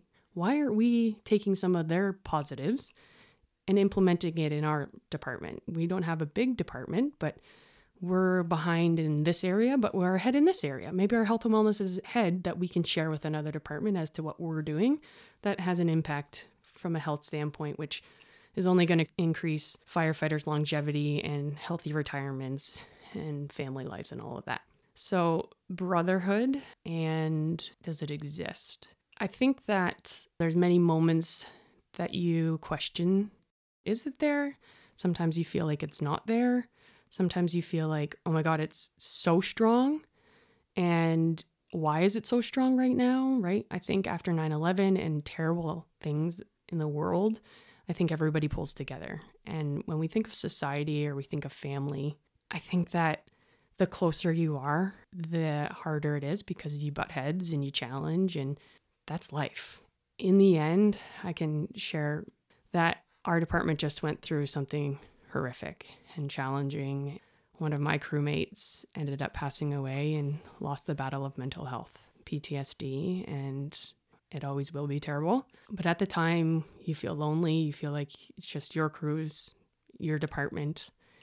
And then it goes out and you go to the funeral and you are surrounded with so many people from so many facets of your life, because they've also went through it, unfortunately. And in those moments, brotherhood's really strong. Brotherhood, sisterhood, family is really strong. So my department, from my experience, was amazing in terms of my crew. We have 2 crews at our hall, and it was tough. It was tough on all our families, personal families. It's tough on our fire family. And we just kept hugging each other and loving each other and saying, I love you, because that's not always easy to say from a family standpoint and people you work with. But what we determined was that we were thankful that we went through it with each other, because we're with each other all the time, and we butt heads at times and we push each other and push each other's buttons. But in moments like that, the truth comes out, and empathy and love and support is there. What my personal crew couldn't provide me, because they were hurting as well, and we have a peer support team, what they couldn't provide us, because we didn't want to open up to them, was our experience, because we didn't want to hurt our own family members, because they're hurting too, because they're associated with it. We had other departments step up and other services step up and counselors come in, and we were asking for it, and we were not afraid to show true colors and say it's okay to feel like this. And it wasn't about just getting a pat on the back or a punch in the shoulder, say, you're okay, man, and move on. The stigma was gone. And it was something that I have never experienced to this level. I didn't want to experience it by any means, but it happened. I had more support and more phone calls and more texts on my phone from people I had never even met. Literally never even met, never talked to. And they just saw it on your social media or saw it or knew somebody through somebody. And all of a sudden, these people started calling you that were on their peer support team from a different department. I think I talked to a handful of Brampton peer support people, which were amazing because they could just bring me through with having no really emotional connection. But an understanding. A complete understanding and things that I probably needed to hear that I wasn't hearing from my immediate circle, they were saying to me. And, you know, it wasn't your fault. And you did everything you guys could. And as a crew, we were really proud of what we did because we put ourselves out there and we have no regrets. Everything that was going to happen was going to happen. But it's hard to hear that. And his family recognized it too. Have came and talked to us and are really thankful. And I was just at their family house prior to coming here and asked what I could and couldn't say. And the family wants everyone to know, because if we can help one person, one other person, and feel supported, and maybe that just starts with the conversation and talking to your rookie after my first VSA. Maybe that was my turning point. I don't know. Maybe it's my 29th year on the job and something triggers me. But if we know that we can openly talk about things and openly on a podcast, I mean, how many people are going to judge or not judge? But to lift that stigma and talk about it and share our story from our department and my story, I'm obviously speaking, but it's really coming from my department and my crews, and to help somebody else out, whether you're emergency service or you're not. It's okay, and there's support out there. And I only think it's going to get stronger. Brotherhood and sisterhood and family and the fire service. Yeah, there's that adage that extended family only sees each other at weddings and funerals. And our extended family only ever sees each other at funerals. Yes. And so maybe what we need to hold us together and push us forward is to have that brotherhood feeling, that family feeling more often in better times. Yeah, for sure. And raise each other up and celebrate successes, promotional things. You see somebody get a yellow helmet, you guys are weird department, red helmet or a white helmet. Instead of, maybe in the past of being jealous of that person, if that's fair to say, or or holding a grudge against them, or making a comment that, they only got there for X, Y, and Z, or whatever that may be. Take a step back and think about how much hard work and dedication and commitment went into that. It's not a fluke that these things happen. It's not a fluke that somebody accomplishes something big, because you're going to be there one day. Or not if you don't do the work. If you think it's so easy, then you do it. Absolutely. And I like to think positive, because I think that everyone has potential to get to their next step. And it is easy to be negative when you're surrounded by negative. Jim Rohn's quote about you're most like the closest 5 people you hang around. I often talk about it at the fire hall, because sometimes we get negative and it's like, okay, let's change the vibe. And our crew is really fun. And it's dance party time. We have a dance party. We actually turn on music and have a dance party and make that person that negative, right? We can all get negative, but it's got to be negative criticism that's going to try to make change, not just sitting there and being negative. Constructive criticism. Yeah. So to change that vibe and to get up and move and to change your state and change your choices and make a decision. And if your decision is wrong, well, that's okay, because you're going to learn from it. And it's a lot easier to be in the peanut gallery than it is that person to be trying to make the change. It is. Yeah. So make your brotherhood and sisterhood and family stronger by staying positive and leaving the fire service a better place than when you started. That's a good place to end on. Perfect. Thank you very much. Nice work. Thanks. It was great having you. Thank you. This is awesome. I was nervous, a little jittery at the start, but I can't wait to hear other people on this podcast as well and learn from them. Awesome. Talk to you soon. Thanks.